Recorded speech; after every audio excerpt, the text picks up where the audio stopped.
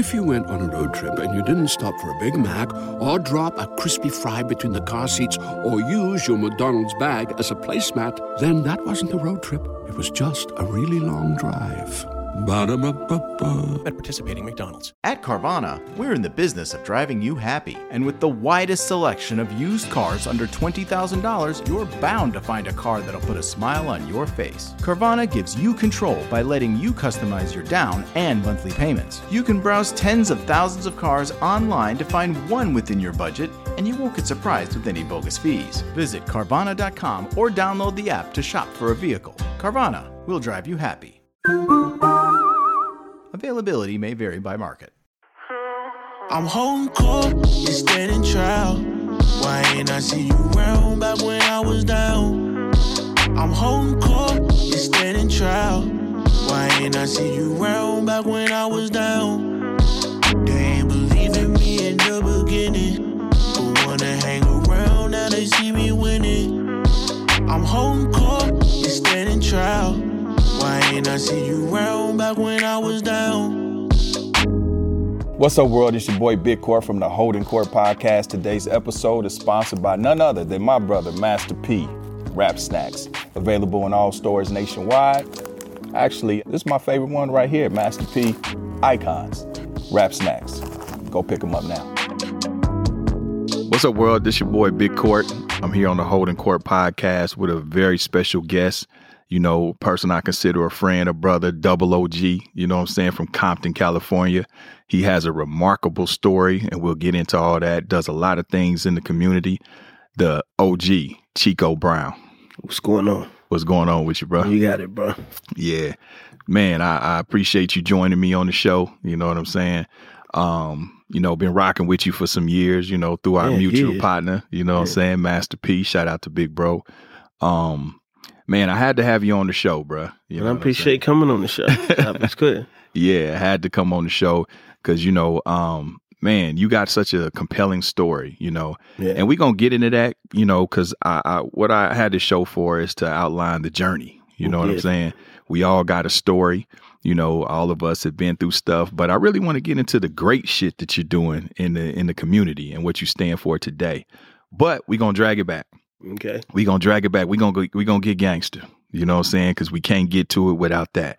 You know what I mean? So let's go. Let's go. Let's start from the beginning. I'm talking about Chico Brown, the baby, the kid. You know, where are you from? I'm from Compton. I grew up in Compton, Corner Pocket. Corner Pocket Crips. I was born in Compton. You know, a lot of people say they're from Compton. And they moved to Compton, but I was born and raised in Compton. When at an early age, it wasn't Crips; it was just the neighborhood. You know, I never joined the gang. The gang joined me because I was there before the gangs. So we talking about Crips started in '69. I got shot in '76, drive-by. Damn. I was 12. My first murder, my friend Norman got shot, got killed, and died in my arms at 15. So I carried a body at 15. So that was just one of probably 30. I've been a pallbearer over 30 times through Compton, just living in Compton. So, you know, not saying that I was so active. I was, you know, just like every other kid, grew up in Compton. We played baseball. Both of my parents was married for over 60 years, so I'd never use that as an excuse. Right. That I was just, you know, grew up with one parent. That's not the case for me. Grew up in a nice home. You know, had just about everything a young man could want, you know, but I think probably when I was 13, 14, that's when I started carrying the rags, started saying I was a Crip, and that just led on to other things in my life, like in the drug stuff just all came. We can, you know, get deeper than that. Yeah. I want to get deeper than that, but what I want to start is, what was Compton like before the gang? Because what year was you born in? I was born in 64. Okay, 64. Same year as Eazy-E, right? Yeah, and Eazy knew each other. Right. So what was Compton like before that? Because I know Compton was white, all white initially. Yeah. You know what I'm saying? Because Bush is from Compton. Bush is from Compton, right. Exactly. So Compton was a real working class family. People was striving, you know, most people who came from the South moved to Watts. If you had a little cash, you moved to Compton, find a house in Compton. When I actually had, one of my neighbors was a white kid, you know. Oh, wow. Growing up in Compton. So the first part of Compton saying we, like good families, everybody had their mother and their father together, not like it is today. Like all my friends' parents was in the home with them. Mm-hmm. So we grew up just like, I guess, just like any other family, Father go to work, mother go to work, your brothers and sisters playing basketball, come home and do your homework. Mm-hmm. That's in the 60s and the 70s. Yeah. And then like late part of 69 is that you saw the changes start coming. Yeah. With the gang activity. So was that the influence of Raymond Washington? For us, it'd be Tookie. Okay. Because Tookie was, the boys' home was in Compton. So okay. The Red House. The Red House, yeah. Mm-hmm. So Tookie used to come through our neighborhood. I knew who Tookie was. And, and a lot of my neighborhood started in 1970, so a year later. Mm-hmm. So we witnessed that, but it wasn't, it was because the Black Panther House was around the corner too in Compton. Mm-hmm. That's mostly where it came from. Mm-hmm. That was the younger kids wanting to get some kind of identity. Of what, if you didn't go to we all went to the Black Panther House for food, for lunch and stuff like that, because it was in the neighborhood. But yeah, I for me, my memory go back to just the saying that I'm from Corner Pocket. I was 12. Yeah. 12, damn, 1976. 12. Yeah. Did you play sports? Yeah, I was good in sports. I think that would kept me, I'm not, like, all of us played sports. Mm-hmm. That was the thing to do. We all played baseball, football. It was just, the season come, we all did that. Yeah. So when did you start seeing, I guess you start seeing your peers and everybody else, the Crip thing, you just woke up one day and we was like, okay, this is the thing. We gonna did Corner Pocket form first? Cause you know how a lot of sets formed is like we Corner Pocket Hustlers or whatever. And then usually the Crip card came, after the fact. Or did it just start out? It was Corner Pocket, then it was, OPH, original Pocket Hustlers. Okay. Pocket Hustlers, right, true. Right, yeah. Right. Like most of them, front hood hustlers like that. But Pocket, it was always that. But the Crip came, like I said, like 70, 71. Mm-hmm. In 76, I was writing OPH on the wall. Okay. Corner Pocket Crip. So that's like original Pocket Hood. Okay. When I was 12. Who were the OGs? Who's the original of Corner Pocket? Who started Corner Pocket? It got some names, that I really wouldn't talk about because some in prison or some parole, but the person who be saying it, he didn't start it. Okay, because I heard that's why that's not true. Okay. My OGs is 60, almost 70 years old. Okay. That's my partners. So the guy that said he started in his garage is not the guy. That's a real lie. Okay. All right. Okay. Do I know him personally? Yeah, he stayed around the corner from my mother's house. Okay. So would you consider yourself at that time, you 12 years old, I'm assuming you hadn't hopped off the porch in terms of hustling yet. It was just the gang banging. Yeah, it was just the gang banging, and it wasn't a killing. It was just playing this neighborhood. We ride our bikes to somebody else's neighborhood. So, I mean, because, I'm coming from Kansas City, right? Of course, we had the West Coast, LA influence, and it's so funny because a lot of y'all cats, we mainly had an influx of, I can remember in the 80s, we had the influx of 60s and East Coast coming to our city. And with that, they bought that understanding. And what I watched a lot of the hustlers in my city, whoever they was copping from, is who they align themselves with. Yeah. You know what I'm saying? So if it was 60, even if we had bounty hunters coming to the city too, because I know these, out south from my neighborhood, they was Bloods. But my neighborhood turned into a Crip neighborhood. Yeah. And I remember just by default, because of where I grew up, you become affiliated just by design. You know what I'm saying? Because now what happens is my friends, their older brothers, they claiming. So now the little brothers is watching them, emulating them. You know what I'm saying? So now me and my partners, we're friends, right? But when we get into skirmishes, they might be fighting on something else, but I'm fighting with them because they my friends. Yeah, exactly. So now I become kind of scooped up in that. Was that the same for you? Yeah, like growing up in Compton, but then, it wasn't like Crips, wasn't no Crip on Crip like it is now. Yeah. It was what you say you was. If you Crip, you know you was a Crip because that's the way we dressed. Yeah.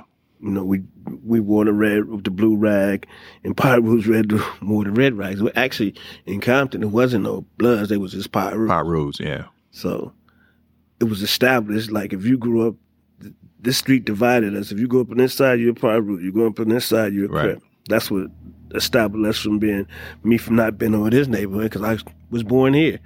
Right. Not that you got jumped in or you claiming the hood because you like that. That didn't happen. That didn't go on when we was growing up. You know, you really had to be from it. You really had to know somebody. You can't just claim a hood because it's popular. Right. Everybody loves McDonald's fries. So yes, you accused your mom of stealing some of your fries on the way home. But the bag did feel a little light. Ba-da-ba-ba-ba. Right, you was born into it, not sworn into it. Yeah, you ain't. Yeah, that's the stuff right there is like something. That's some new stuff that's happening. But for us, you know, and we lived on say the east side of Compton, so we was supposed to go to Centennial. Okay. Because that was a Pyru school, but we still went. Like when I went to Centennial, it was like 50-50. Okay. 50 Pyrus, 50 Crips. 50%. Like, you know, did we fight every day? Just about every day. Where Compton High was the Crips school. Compton was all Crips. Yeah. Centennial was Crips and Pyrus. Now it's all Pyrus. But then when we went, it was both because it was Corner Pocket, Carver Park, Mona Park, Front Hood. We all went there. Yeah. We even caught the bus together. Wow. We went there. Damn. You know. So what did a young Chico Brown want to be before you got, you know, street poison? Like, what did you want to be as a kid? I think like every young person that grew up in Compton, they really want to play sports. And I was good at sports, but it come at a part of time like, you know, this ain't going to happen. And I think I did get hurt like in my 10th playing ball. 10th, 11th grade, I tore my knee, had surgery when I was in 11th grade, so I know that was over. Never really thought about being the professional because I didn't know nobody that was professional in that, like a teacher or a lawyer. That's not what I saw every day. I saw people like custodians and janitors. Yeah. No professional that shit job. Wasn't appealing. That wasn't appealing to me. Yeah. And my father was a short-hand cook. Like, that wasn't going to make it for me, so, you know, that was early for me. Like, nah, this ain't happening. I got to do something else. So that something else was... And I didn't even, like, for me, it was like, started off with the Little Weed, but mostly in Compton, it was PCP. Yeah, right. You know, back then, we talking about before the 80s. We talking about way before the crack, it was PCP. Like, you know, Compton was known for that. Yeah, the good water work. Yeah.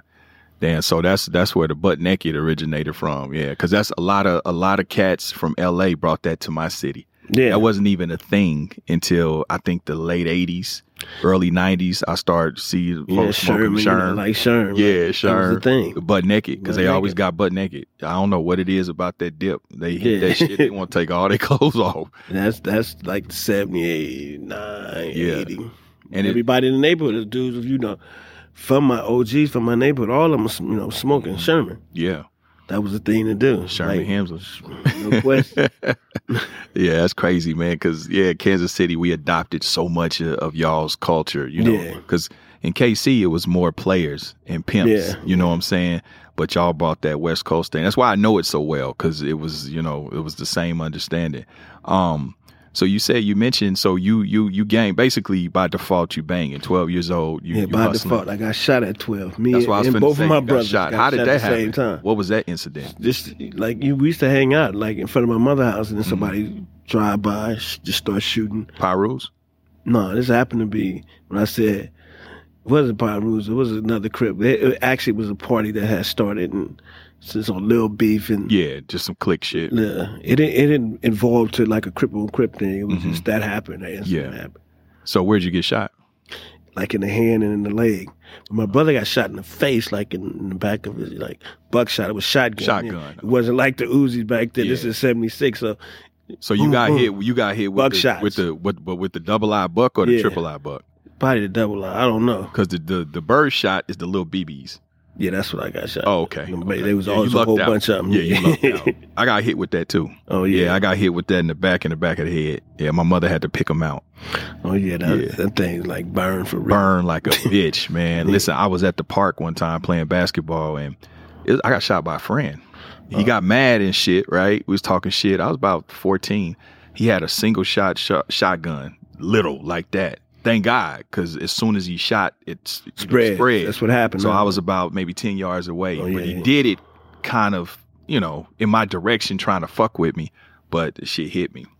Yeah, that shit burned like a bitch. Yeah, it burned. you know the shocking thing about that, when when we go to the hospital, you know, we all went to the hospital, like, because there's blood everywhere. So picked us up, took us to Martin Luther King, Killer King. So we in the hospital. And the police really didn't care what was going on with us. Just like, where you from? You know, where you from? You know, y'all gang members. Like, and that was my real first initiation. Like, I'm really a gang member, you know, at 12. Damn. Because this is part of this is what I believe in, this stuff right here, at 12 years old. I remember the day, like, it was 16, October the 16th. Damn, you remember the exact date. Because this had to be, what, you said 79? 76. 76. I was born in 76. Yeah, man, I don't know, it's almost 50 years ago. Damn, nah. I was like 40 years, 44? Yeah.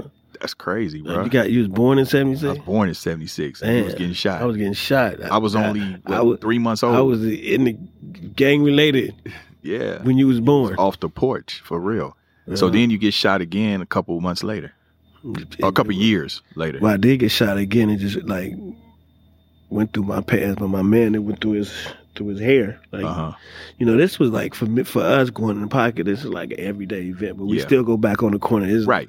Until my friend Norman, we was headed to school, Centennial, shooting dice on the bridge, and then throwing up crip signs, Pyru throwing up their sign. But he started shooting. Norm turned around and it hit him in the head, in the middle of the head.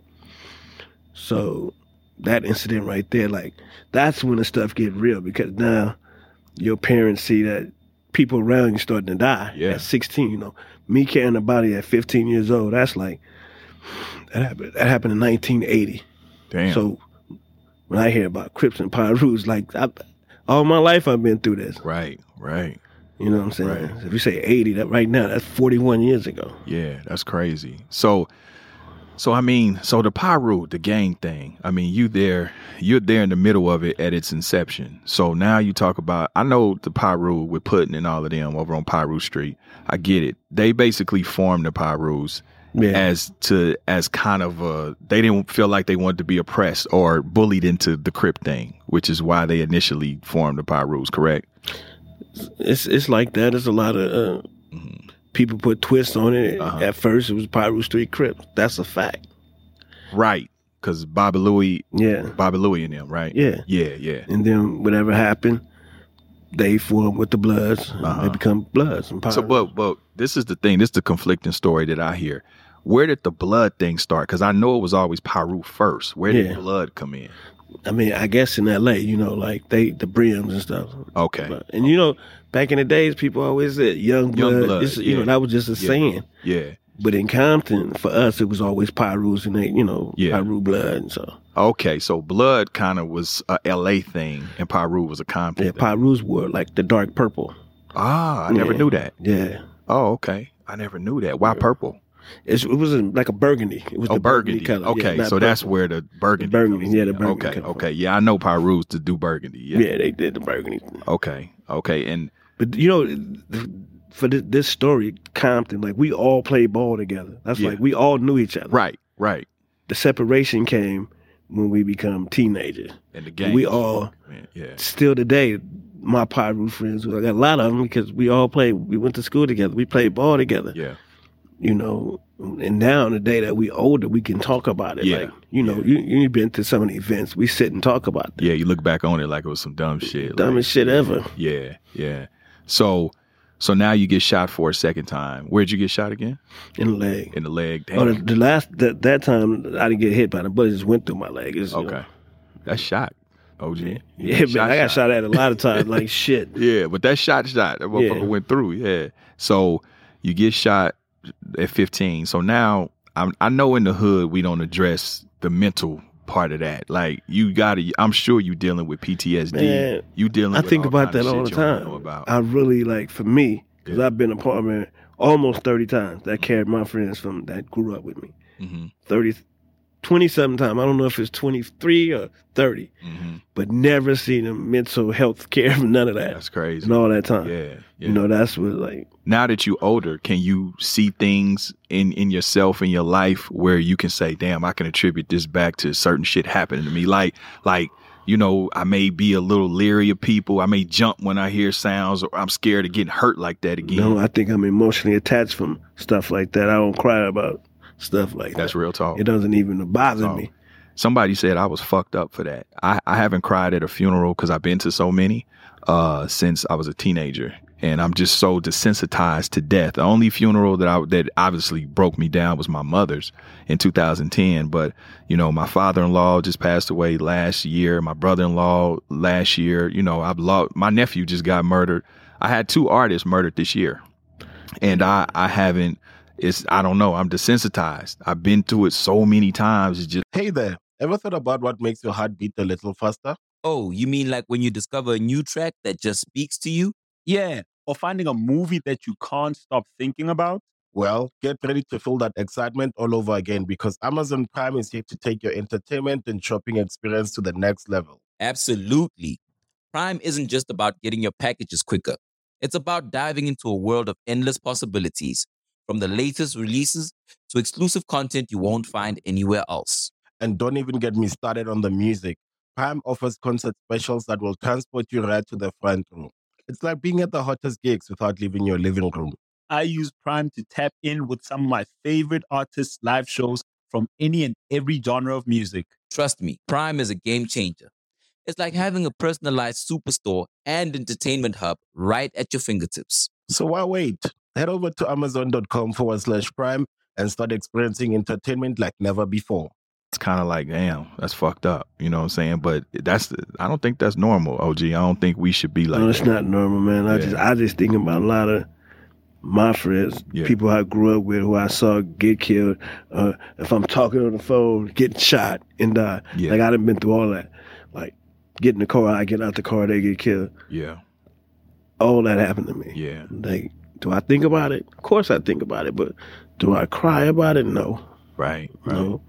Did you graduate high school? Yeah, I graduated. I went to Compton, went to Centennial first. Mm-hmm. Then when Norman got shot, we all Crips got kicked out. That's what happened in 1980. Like every Crip that went to Centennial, we got kicked out of school. So we had to go to Compton High. So I went to Compton High.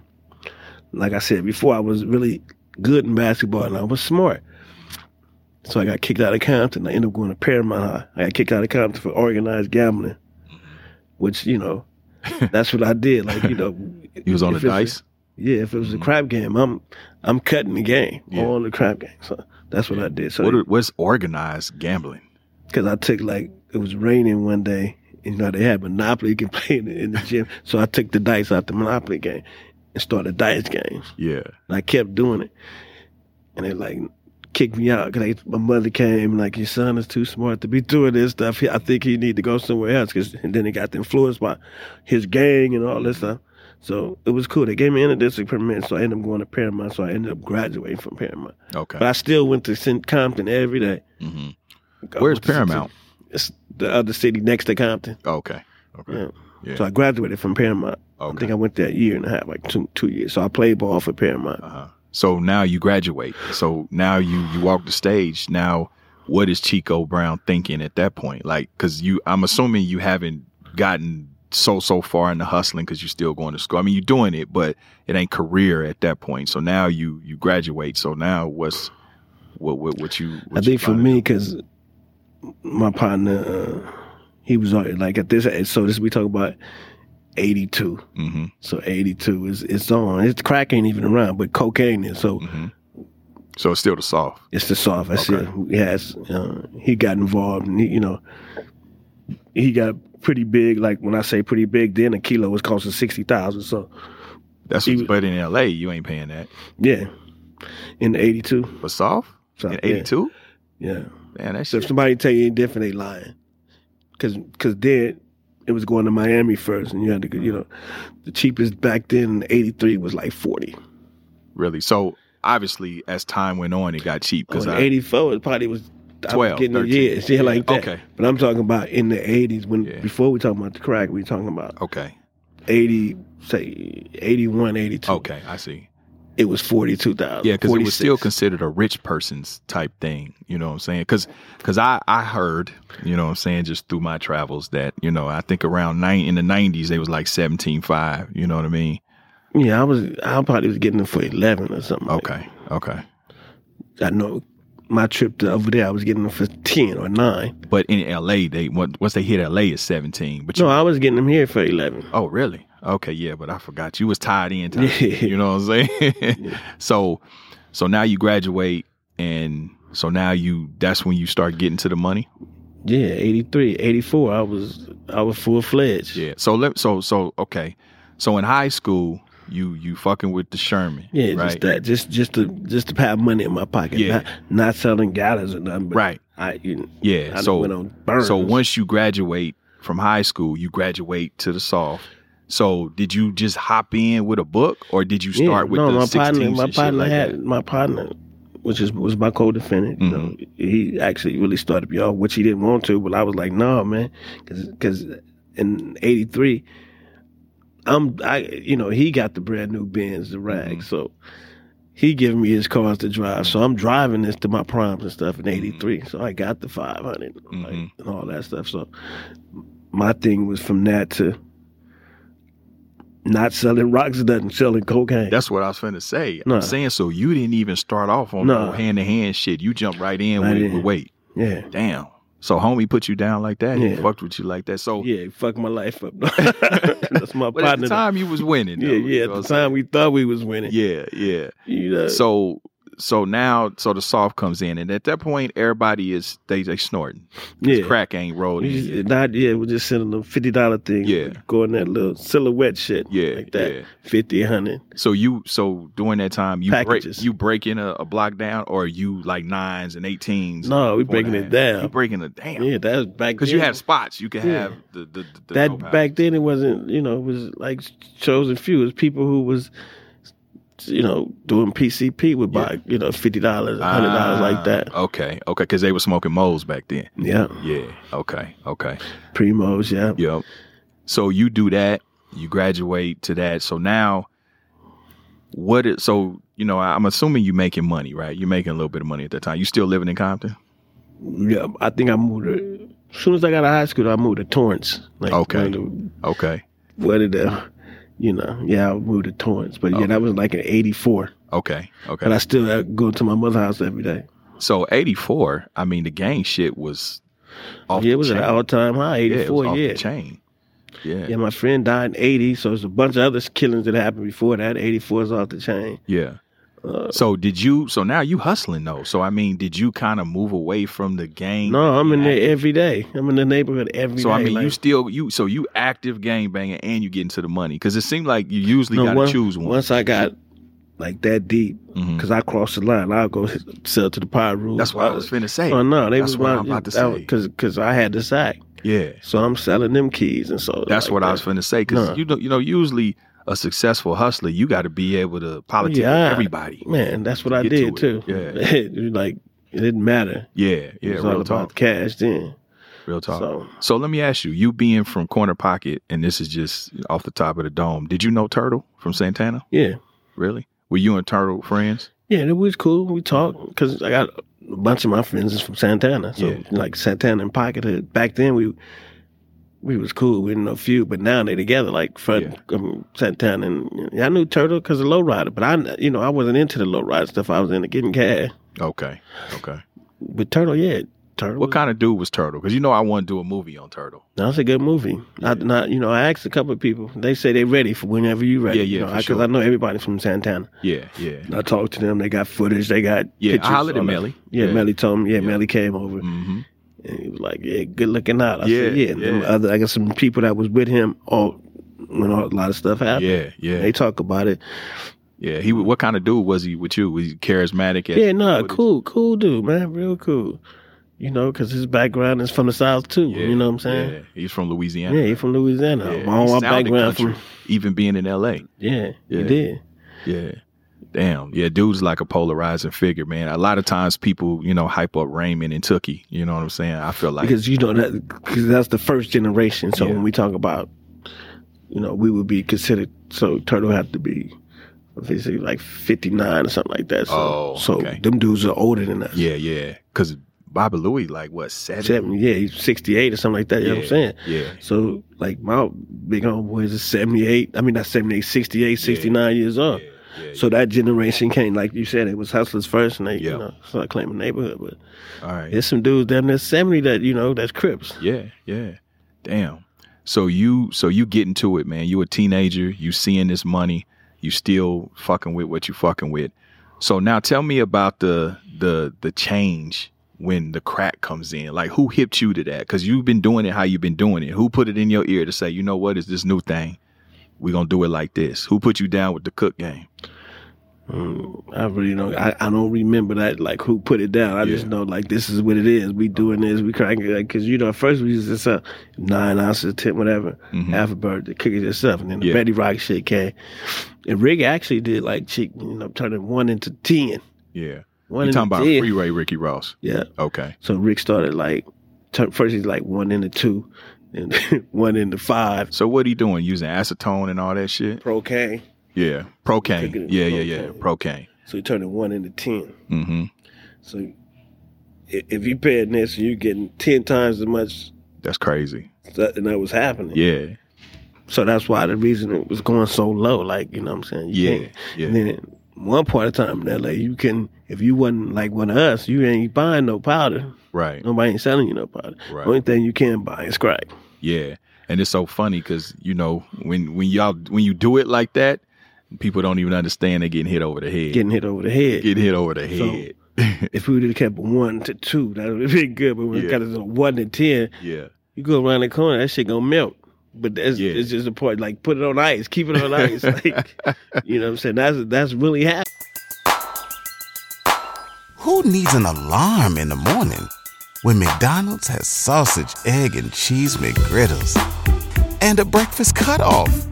Ba-da-ba-ba-ba. And, like, you know, people were like, man, what the?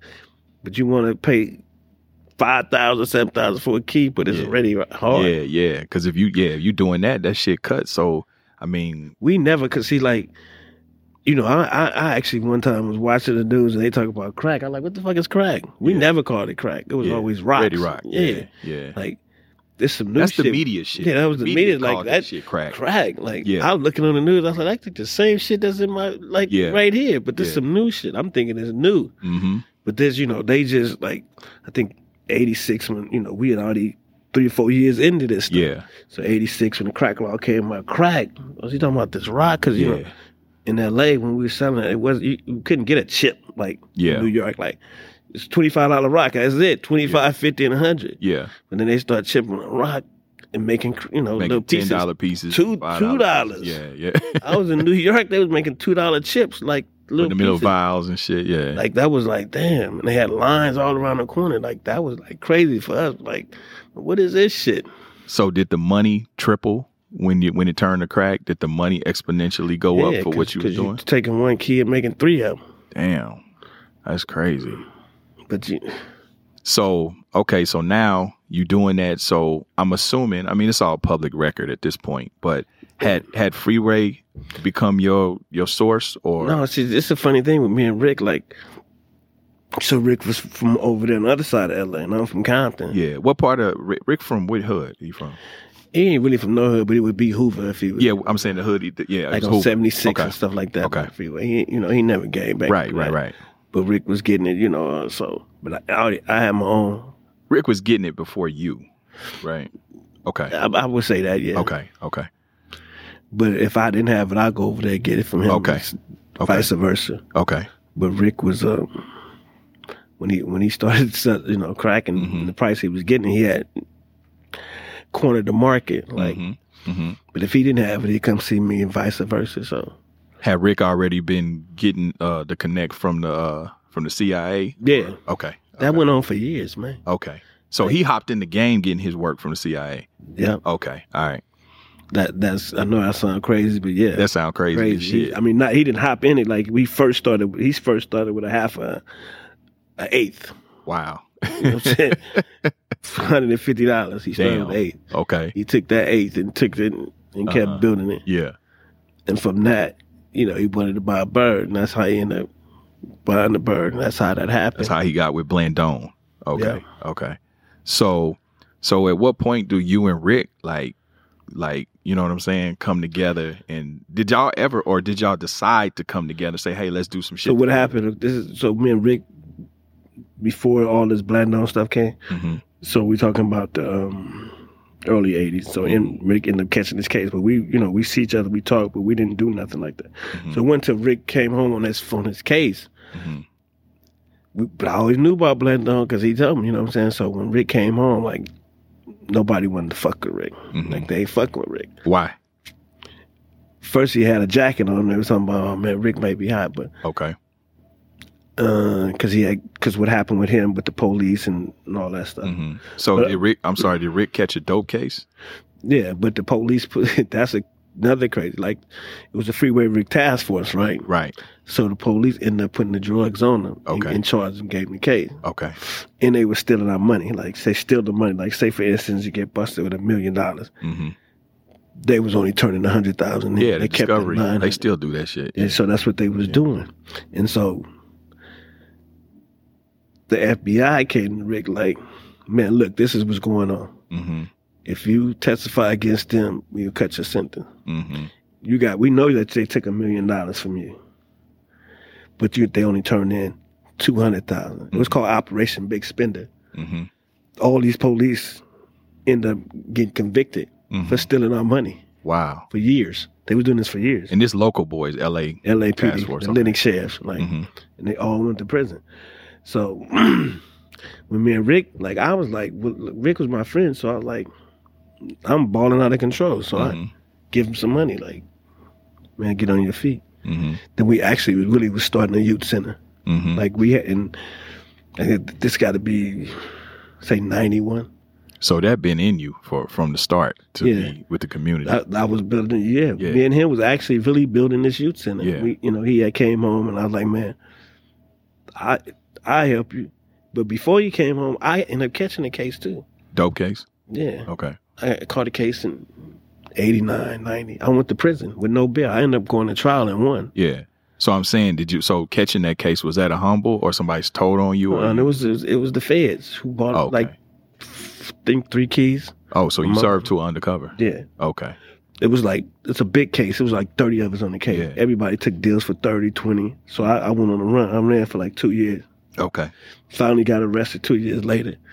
And I went to trial in 1990 or 1991. I go to trial and I won. Wow. Came home. I think Rick came home before me or whatever. But when I came home in 91. No, he came home after me. So we hooked up right there to build youth centers. And then that's when Black Dawn called us at the youth center. So we together. Yeah. That's 1992. Okay. So when Black Dawn called us, man, we done. I'm done. I'm cool. I was done. Was you cool because I was cool. I had enough money. Okay. I was cool. Yeah. Okay. I was actually building this youth center. Okay. That's what we were doing, building a youth center on Crenshaw and Adams. That was our building, that big church. Okay. So Black Dawn kept calling, like, Rick, I'm home. Like, faking, like, he wanted to, first he came down, and then he was on the phone. I just want you to come see me. So we went down there. Me and Rick go to San Diego to meet him. But really, he was still in prison. They let him out this day. They took him out to meet us. He mic'd up. He got all this stuff. So his cameras everywhere. They filming him. He was still in the cell. After he met with us, he go back to the cell. So this happened a few times. Like that's how cold this shit is. That's crazy. They let him out to meet us, man. They knew who I was because they ran my name. I just beat the case. So then they pissed off at me because I beat a Fed case. Right. They knew who Rick was. He just got out of jail. Yeah. So the whole thing was like, both of them. We got both of them. So the next time we met, it was like, Rick, because Rick was really like his son. He was like, I'm in a little trouble now with these people. And I got 100 of them. Do you want them? Like Rick, like, I ain't got no money. My partner got some money. Yeah. Meaning me. First, I was like, nah, I ain't doing this shit, man. Yeah. I'm curious. Was so convincing. How much was Black Dawn trying to sell a per? 10. So it was $1 million. $1 million. Okay. So he convinced me, man. Like this is how this shit go down. So me and Rick went down there. I brought the money down there. Blandon was being like he was, Rick, like the hug thing. Yeah. And this was the twist, though. The other guy who brought Wyndham was supposed to be the connect, but he was a DEA. Mm-hmm. So now we established a relationship. First, they wanted us to go over there to Mexico and get the shit. This was I give it to you for $7. Yeah. We was through. We do that. Yeah. So I'm like, nah, man. I ain't going no fucking Mexico to get this. Not for say $300,000. Too much risk. Yeah. So I said, all right, we'll bring him across. I'm like, bring him all the way to LA. It was 12,000. But right here in San Diego, I give them to you for 10. Mm-hmm. So I was like, fuck it. All right, 10. So I made the deal for him to do it for 10. And then the whole setup is like, okay. So we went down there that night. I should have knew something was wrong there, because when we went down there, they were delayed, like, oh, still on the other side, it's crowded, we can't get them. But they were setting the whole scene up for the morning, so they can have all, DEA and all that shit. Because the next day, when we do it, there's DA everywhere, they was like, and I was like, said no. I actually said no, because something wrong. Because when we went to like a Denny's and they pulled up, but I'm looking at everything, and I see another car over here. I see, I see it really going down in my mind, because I seen a dude when we parked next to it. This dude was like, he's sleeping. I looked at him again. He like, ain't sleep. I'm telling Rick that, like, Rick, this shit don't seem right. And I pulled Rick to the side, like, Rick, serious, man, this shit don't seem right. You sure, man? Either they the people or they from the jackers. That's what I tell him. I said, either people, man, they gonna jack us, man. You sure? And Rick like, no, he like a father to me. And I still didn't give him the money till I went to see it. I'm like, I ain't giving you shit. So he's following me around the corner. So I followed him around, me and Rick. We in 2 separate cars. So I had a driver, so he followed around the corner. And so I said, if you went on a road trip and you didn't stop for a Big Mac or drop a crispy fry between the car seats or use your McDonald's bag as a placemat, then that wasn't a road trip. It was just a really long drive. Ba-da-ba-ba-ba. At participating McDonald's. Rick, go look. So Rick went to look in the car. It was like 100 kilos. So Rick gave me a sign. So I threw him the money. As soon as I threw Blandon the money, that's when I see the DEA jackets coming, helicopters coming off the roof. Damn. Like, oh, this shit. I didn't know who set me up. Right. At first I was like, damn, Rick, what the fuck going on? Because I didn't have no idea. I just knew that the situation. And then, they got me and Rick, my other partner that was with us, took us down there, and the rest is history. Damn. And when I say it's history, like, I know we getting 20-something years. I know, like, whoa, this shit is over with, Rick, though, he probably getting a life sentence because he just came home. Yeah. Just like after I beat my case, so I don't have no charges, so this is going to be my first. So I'm thinking 20, 22 years, even if I plead guilty. Never gave us a deal or nothing like that, but like, damn. So as we in there about 4 or 5 months, we just like receiving letters from Gary Webb, who was the news reporter. Right. Like, y'all need to talk to us. Like, what? Like, Blandon, we have news on Blandon that he's a CIA operative. He worked for the government. This is bigger than y'all.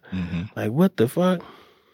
So we got to believe in that. Like, oh, man, we should get out. If the government sold us drugs, this is crazy. And then we finally get our indictment and our discovery. It's going through all this discovery. The names is there, man. Like, first it's redacted. It was redacted. They usually redact them. It was redacted. But guess what?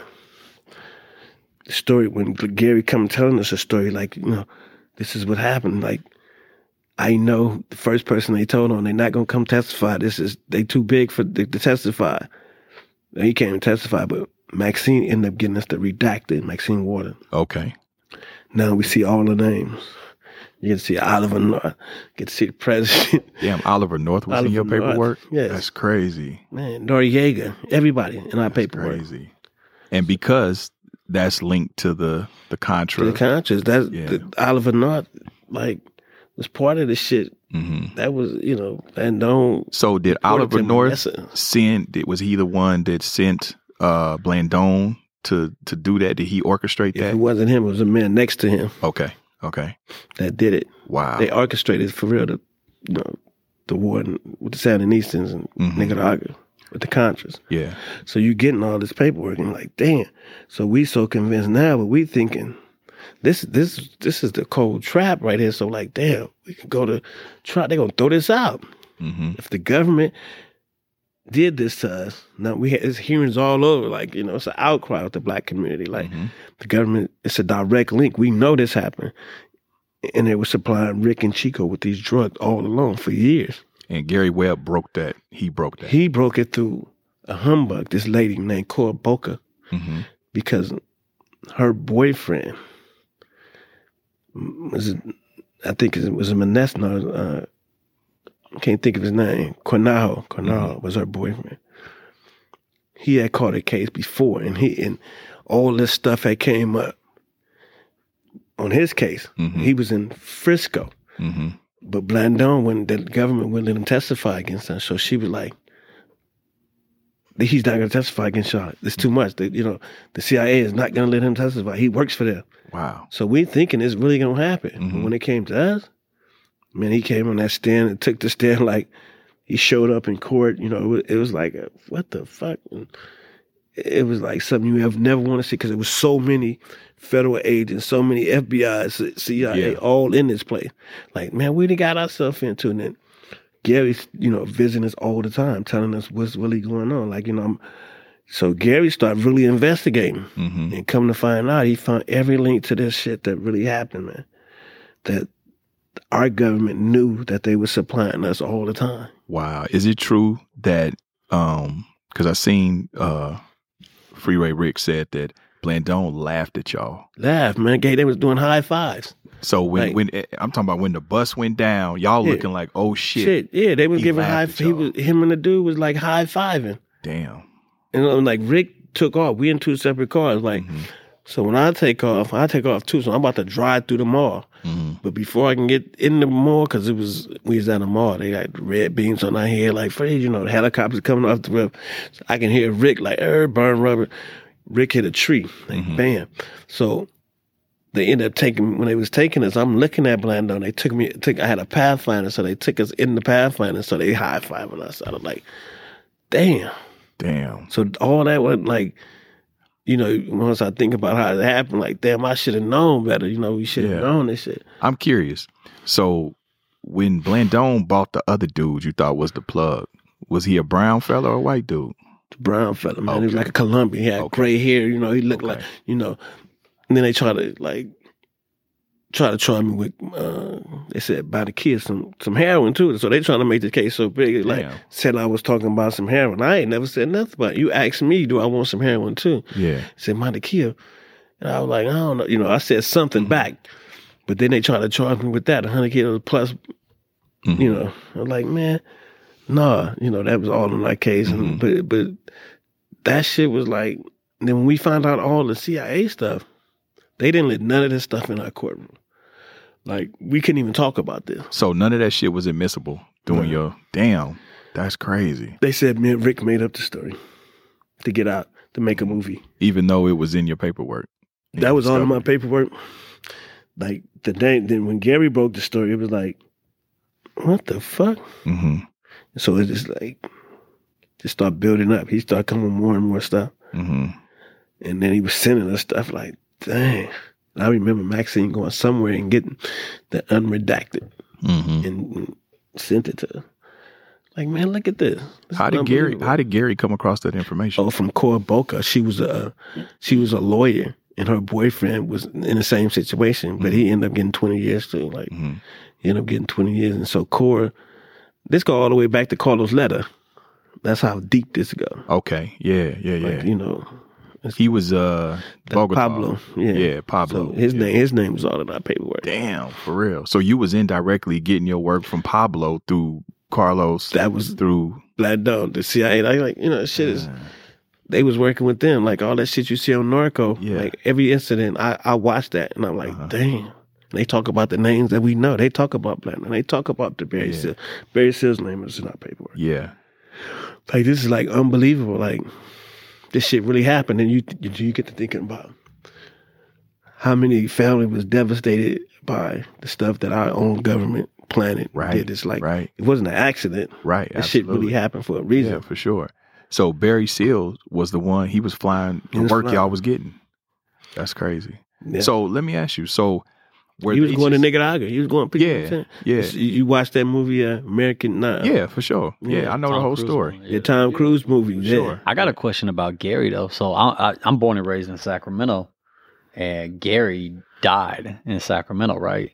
And they ruled it as a suicide, but he had 2 gunshot wounds to the head. I talked to him 2 days before he died. I talked to him every day. I'm the one who, because I had got out on bail, so Gary came to visit me in Compton, in L.A., to get some discovery from me. So I was friends with Gary. I talked to him all the time. Because when I first went, I didn't have no bail. So about a year and a half later, they ended up giving me a bail. So that's how I was out when that CIA dude came. Mm-hmm. Gary was with me. So when the CIA dude came, I remember giving Gary all the information. So Gary wanted to get who me and Rick was. So I'm telling him this whole story. But while I'm telling this story, the newspaper article came out, not the book yet. Mm-hmm. So we was like, and I'm like, man, you're not scared for your life? You're not scared? Like, Chico, I'm not scared, but I understand. I'm like, man, because people have knocked at my door before that. I'm like, who the fuck is this? Like, once the article came out, it was a 3-page article about what happened. Times. No, LA Times wouldn't do it. And the San Jose Mercury News. Okay. It's a 4-page article talking about how this happened to us, how it shows everything. He was right on point. Mm-hmm. But the LA Times come out a week later with the same kind of 4-page article saying that this didn't happen. Mm. So they discredit Gary. So you're talking about LA Times, Washington Post, Washington Times, and New York Times and the Washington Post discredited him. Mm-hmm. So now he looking like an idiot. Like his editor, they fired him. They sent him somewhere to do some stupid stuff. Like this man is about to win awards for this writing. Right. Now they discredit this whole story. Like he made it up. So that's pressure from the CIA. Pressure from the CIA. Like they end up letting him go, man. Like I'm talking to this man every day. It's a conversation with me and him on the phone. And he was like, Chico, there's people on my back pole. Mm-hmm. I don't know who they are. They've been here for 3-4 days. Mm-hmm. Like, damn, man, be careful. Mm-hmm. So 3 days later, I get a call from my daddy. Did you see what happened to Gary? Mm-hmm. He shot himself twice in the head. The man told me, Chico, I'm never going to kill myself. I'm never going to do that. I talk to this man all the time. Wow. I know his whole lifestyle. I know his wife, his kids, and everything. Yeah. So he received a lot of pressure from different situations, man. Like, this man wrote this story. At one time, this story was getting 1 million hits a day. This is when the internet is when it's fresh. Right. We're talking about then. Mm-hmm. The story blew up so much. Everybody want to know about this story. I was on the show with Gary Webb on Geraldo, Montel Williams, and some other show, because when I had got out, I was only out for like 3 or 4 months, but I was doing all these shows with him. Mm-hmm. Like Gary, they wanted me to do the show. Like Geraldo came on there, like, this is the person responsible for the whole crack epidemic. Him and Freeway Rick, pointed at me. Mm-hmm. First they had a baby come across the stage that this lady sold her baby for crack. Mm-hmm. They said the person responsible for it is right there, Chico Brown, and it's crying me Freeway Rick is in prison for that. And I'm like, what the fuck? And I'm asking Gary to answer the question. Yeah. My lawyer ended up asking the question, but Gary was like, Gary knew he had it right. Like this, all these people involved, and Oliver North was sitting right next to me, telling his side of the story. I'm like, damn, man, this is cold. We going to prison, man. I told Rick it's over. Yeah. Like, we blackballed. So all the stuff I'm telling you, they wouldn't let this in court. So the day of trial, I stood up and played guilty. Like, I'm guilty to this shit. Mm-hmm. I'm not guilty to all this shit. I need to be guilty to the money y'all got right there, because they stole some money too. So, like, how much money did they take off of you that day? It was, I don't know, man. It was just say a few $100,000. Okay. So Blandon was going to do the rest. They paid him. They paid him $160,000 of our money that I gave to him to set you up. Yeah, he took that. Wow. So when did you go to because I seen the clip of you on C-SPAN back in that was before you went to trial? Yeah, that was before. That was like, I went, like, they didn't know I was out. Maxine, people got me out. So I'm at Maxine Waters, Congresswoman Maxine Waters' office. I actually had a desk in her office. We talking about this. She every day pressing like, no, they shouldn't go to prison because. And then I went. She's like, Chico, you need to go to this. They having something in Watts tonight that the CIA, the head of the CIA, is coming down there and said that they have no involvement. They don't know what y'all talking about. Yeah, but they don't know I'm in there. Right. So they talking to the audience. There's 5,000 people there. And I'm sitting back, and they said, no, we didn't find. So I stood up like, man, stop lying, man. Y'all just told me and Rick the other day, that we did investigation. We still investigate. None of you up here telling these people you're not doing nothing because there's no link to this. I was like pissed off. Yeah, I was, I stood up and told him like, man, stop lying. Yeah, you was pressing them. You was pressing them. Dude was dancing like he was in the Usher video. I'm saying, he was backpedaling and everything. So once you pressed him like that. That was Sunday. I went to prison Tuesday. Wow. They came and got you or you turned yourself in? No. All of a sudden it was a special hearing. And they had a special bail hearing from that day. So Sunday or Saturday that happened. So I was just going down there. I had to go to San Diego for this special, whatever this hearing was. So when I got there, they said, apprehend him. You know what I'm saying? Wow. Then I got sentenced. Damn. Just like that. Rick too. We all got sentenced the same day. So I got sentenced to 10 years, like I was the first one. And then Rick got sentenced to life because of the felonies and stuff. Was it state or fed? Feds. Wow. So you had to do 85% of that. Okay. Where'd you do your time? Tav, Terminal Island, and I think I did 2 years in San Diego just because that's where we was at. We all was there. And then they sent Rick to Lompoc. Sent me to Terminal Island, the first one. Then I went open that new prison, Tav. Yeah, so mine was all in California. Rick's was California and Arizona. So let me ask you, so what was your prison experience like, especially because I know the politics of the gangs still carry over to the prisons, even though, you got the colored thing. I mean, for me, it was like a reunion. Because everybody that I used to hit was in there. They was like happy to see me, like, Chico, oh man, yeah, we know you was coming. I'm like, how the hell y'all know I was coming? You know what I'm saying? They, Crips Empire Rules was, they looked out, they had sights for me, and I'm like, damn, man, that's what y'all been all this time? I mean, it was dudes I haven't seen in 15, 20 years. All in the federal prison from the crack law. Wow. That was the experience, like, damn, man, that's where y'all been, man, for real, man. Everybody caught a case for this shit. So that was like devastating part to see everybody from Compton or from the hood in prison. That's the crazy thing about it, bro. To be honest with you, that's why even my time in the street, I never, in Kansas City when I jumped off the porch, I was a teenager, but everybody, I seen them draconian sentences they was handing down back there in the early 90s, and I was seeing cats in my neighborhood get caught with an ounce. You know what I'm saying? And they was getting. But the crazy thing about our story? I get caught with 100 kilos, but I can't get much as time as this dude who got caught with crack. Yeah, that's what I'm saying. That was, and here I am. It's designed like that. Yeah, so the crack law, that's why I got to understand what the crack law was about. Yep. Like, oh, you mean to tell me you got 30 years, you had a kilo of cocaine? Right. So every 1 kilo was 100. Yeah. But I got powder, so my sentence couldn't even be this. My maximum sentence was 16 years for 100 kilo. Exactly. I got the guideline books already set for you. Yep. You know what I'm saying? So like, damn, man, that's crazy. Yeah, but you see how that was strategic. It's no because question. but ain't it weird though how back then they criminalized it even with smokers. Smokers could get caught and then they send them to prison. Yeah, but now $10 rock. Yeah, but now with the opiates, you know what I'm saying? Now it's a medical. Oh, we need help. We need. You know what I'm saying? But that just shows you how wicked the system can be. You know what I'm saying? Because I knew that they wasn't playing with that shit. That's why I went to weed when I was young. You know what I'm saying? Because I was like, look, this ounce, this $800, you know what I mean? Like the time that come with that. I'm like, 15 years for that? Like, hell no. You know what I'm saying?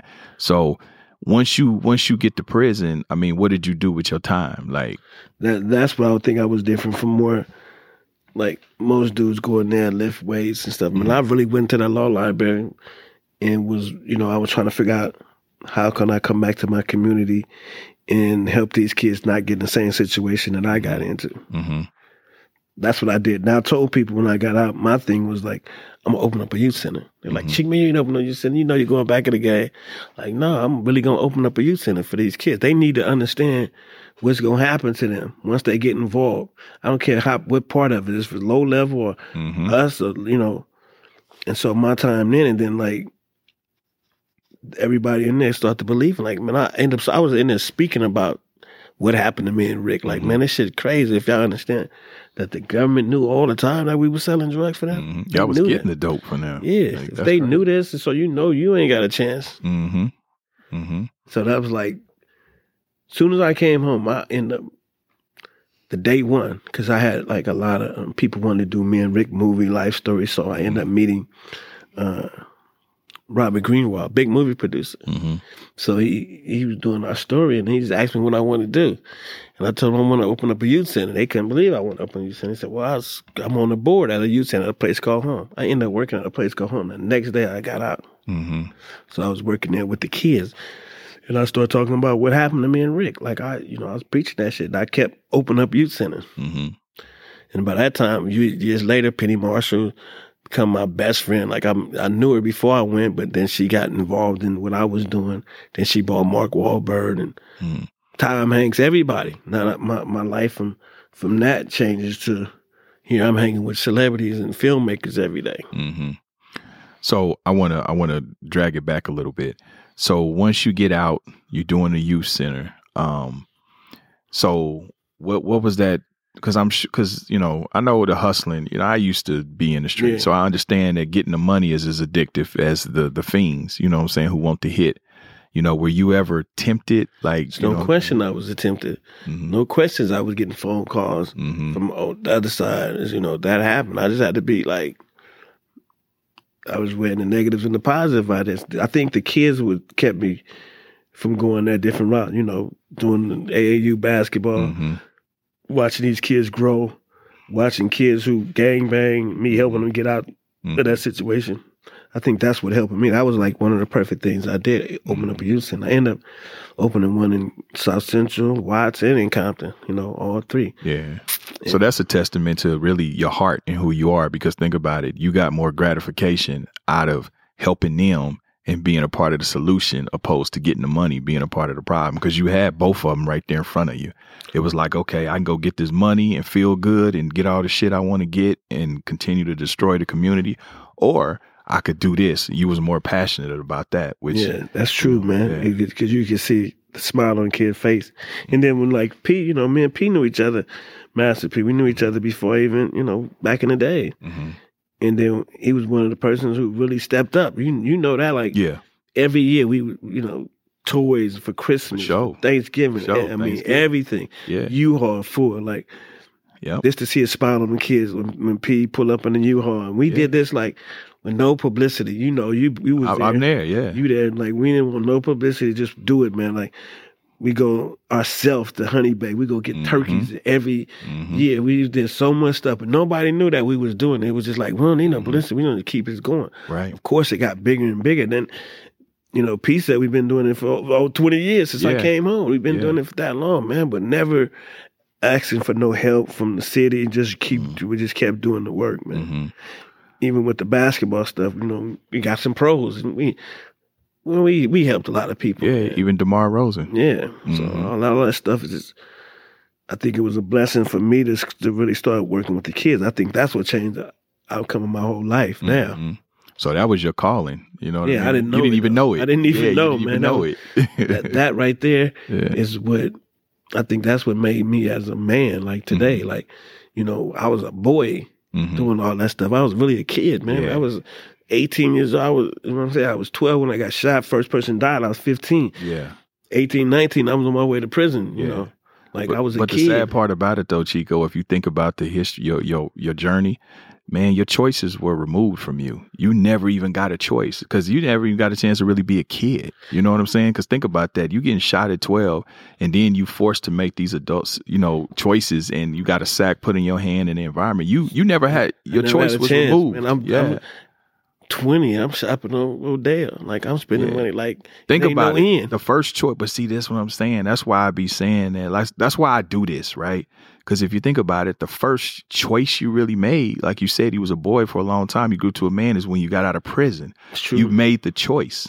You, as a grown man, you was like, I want to do this with the kids. See, at 12, you was directed. You was, you know what I'm saying? Here, you going to do this. This is corner pocket. Here's a sack. You go over there. You know what I'm saying? Take this pistol. Don't let them fuck with, So, True. I mean, that's crazy. But that shows really where your heart was, You know what's strange, too? Like, and I just realized this a few months ago. Mm-hmm. I never even talked to a white person until after I came out of prison. Really?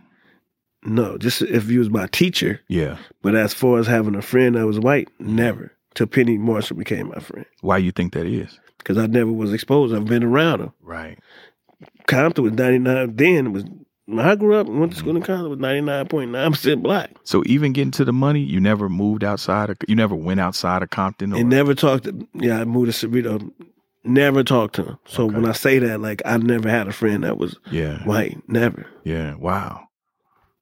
So even when they raided my house, the people didn't know who I was. Nothing. Mm-hmm.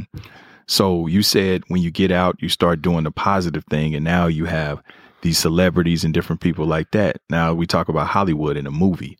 What do you think about Snowfall? Because for those that don't know, Snowfall is based on Freeway Ricky Ross and the people around him, you included.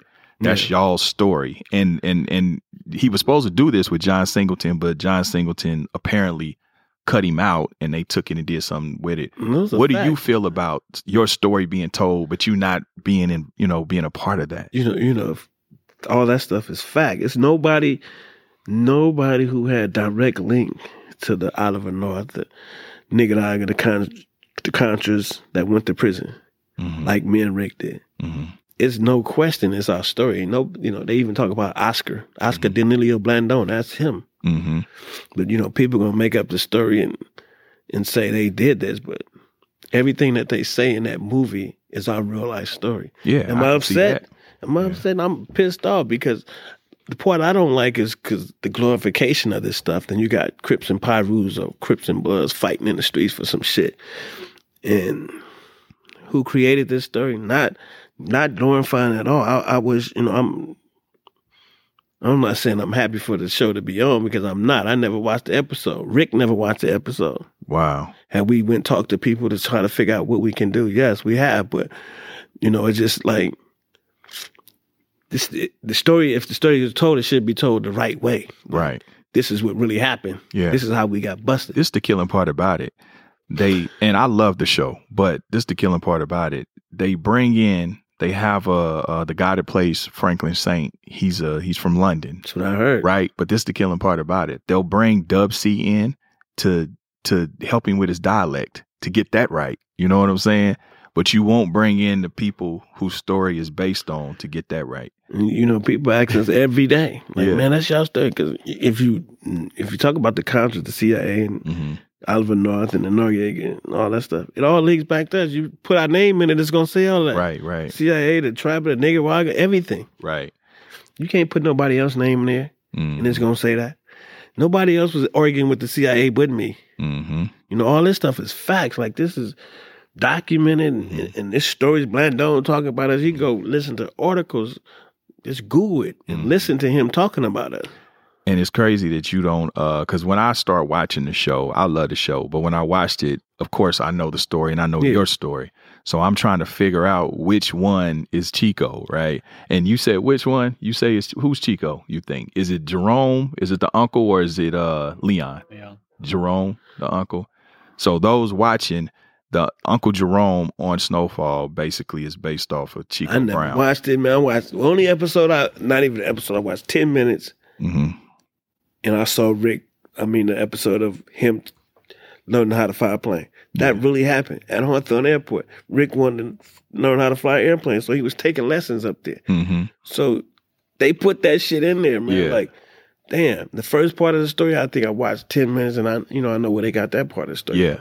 But it's people enjoying the story, but Yeah. It's a documentary. It's some movies coming out that's going to change the narrative. That's what we finna get to. That's what we finna get to. So now your response to that, you know what I'm saying?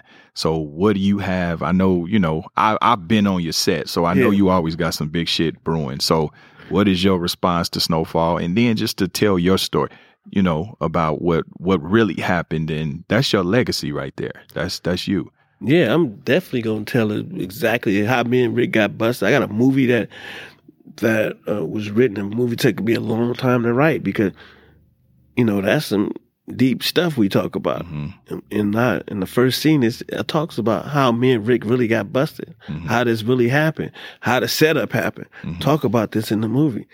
But not only the movie, I'm doing a documentary on my life story, and we talk about Blandon. We talk about Gary Webb, who stayed at my house to get this story.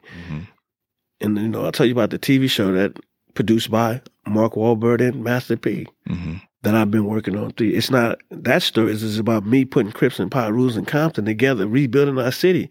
Ain't nobody trying to talk about Snowfall, who's damaging our city because people believing in some of the stuff they see on TV. And you got Crips from Compton fighting. Yeah, Inglewood. That don't even make sense. It don't even make sense. When I saw it, I knew it was bullshit. So it's like, dude, that starts a feud between Compton and Inglewood. Some stuff we've been trying to resolve for years. But do Hollywood care? Do people who making this care? They don't care. That shit go back to the street. Every TV show that I make is going to be positive, like Compton Rise. It's really about Crips and Pyrus, rebuilding the city of Compton. That makes sense. Like, these are dudes who really was shooting at each other, killing each other. I got Putting Sun on there. We got real OGs from this shit. And talk about how this stuff started and how could we resolve it. Right. So it's called Compton Rising. Is it out yet? No, it's not out yet. It was the controversy that happened in Compton with me and Compton, they didn't like the mayor. So that show would have been out, but it was... What was the controversy with you and Compton? So I was filming this TV show. The city council didn't like the mayor. The mayor's on my side for pushing the movie. What's the mayor's name? Is it Eazy Brown? Yeah, okay. Eazy Brown. Okay, Eazy. So I had to go in front of the city council to explain them why is this important. I raised all the money to do this film. I raised all the money to do the construction, but I wanted to get their buildings and rebuild the building. So 3 years, it was the vote. So 3 of them voted no because they was against the mayor. And this was all caught live on TV. Like, they were like, no, we don't want this because whatever reason they said. So now Netflix pulled out because they don't want this controversy that's going on in the city. The political part would destroy this film. Wow. Like, it didn't even make sense. Like, I was like, I can't believe that this just happened. Here I am bringing something for the kids in our community. And you saying, no, I don't even want your money. I just said, just let me rebuild this park. Let me build a recording studio right here. Right. And they denied me.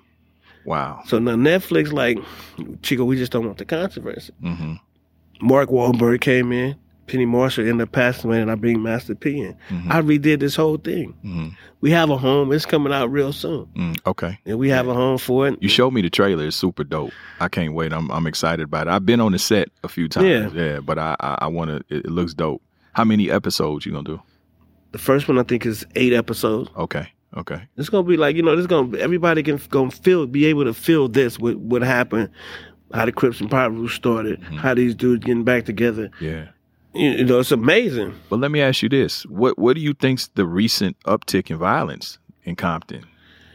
Why do you think? What you think that's attributed to? And this is a fact. I started the program in Compton called Compton Empowered, where I was president of Compton Empowered. Where we started with say 4 Crips and Pyrus, 2 Crips, 2 Pyrus. Came together. Next meeting was 8. Before all of it was over, it's 1,000 something meeting every day. We met Monday and Wednesday or Tuesday and Thursday for 8 months. Everything's going great.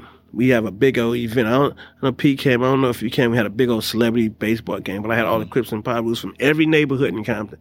We don't have a shooting for 8 months. Everything is going great, man. Dudes have not seen each other 30, 40 years, hugging like, Chico, man, this is great. We all get along. But I think what happened, the city promise these dudes some jobs. So I'm the president. So all of them looking at me like, what's going on, Chico? You know, just as a front, they just lied to us like that. So now they upset. So now some of them end up getting jobs. But I end up starting a construction company just to hire these dudes. That's how I come up with the concept of Crips and Pirus. 10 Crips, 10 Pirus. We got a construction site, we work it. So I think a lot is not identifying what these dudes need, man. And that's work.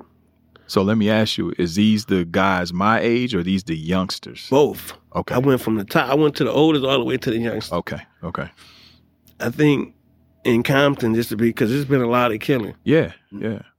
No place to go, no resources. Right. All the sports facilities are shut down. Yeah. Nobody making money. It's just that point that led to all this. Now the G's are mad because they ain't even, you know, that program could have been great, man. All we need to do was funnel these dudes, make everybody happy. Yeah. And we'd have ceased all the gang activity. Did I stop? I walked away from the gang prevention part because I couldn't keep lying to these dudes. Yeah. So if we wanted to start this back, like which I'm trying to start it back, but I'm not going to get up there and say we're going to do something and it's not going to happen. Not going to do it, yeah, because then, your reputation. It was, you know. Yeah. All the Crips and the Pop was looking at me, Cheek, what's up? You know, man, there's been situations like, Cheek, they always mad at you, you know, like, damn, man, that's crazy. But, when I end up starting the Compton Rising, bringing the dudes back, that's how we got back together, man. That's that TV show. These dudes working every day. You got them on set working? Every day. That's dope. 30. I had 30 of them.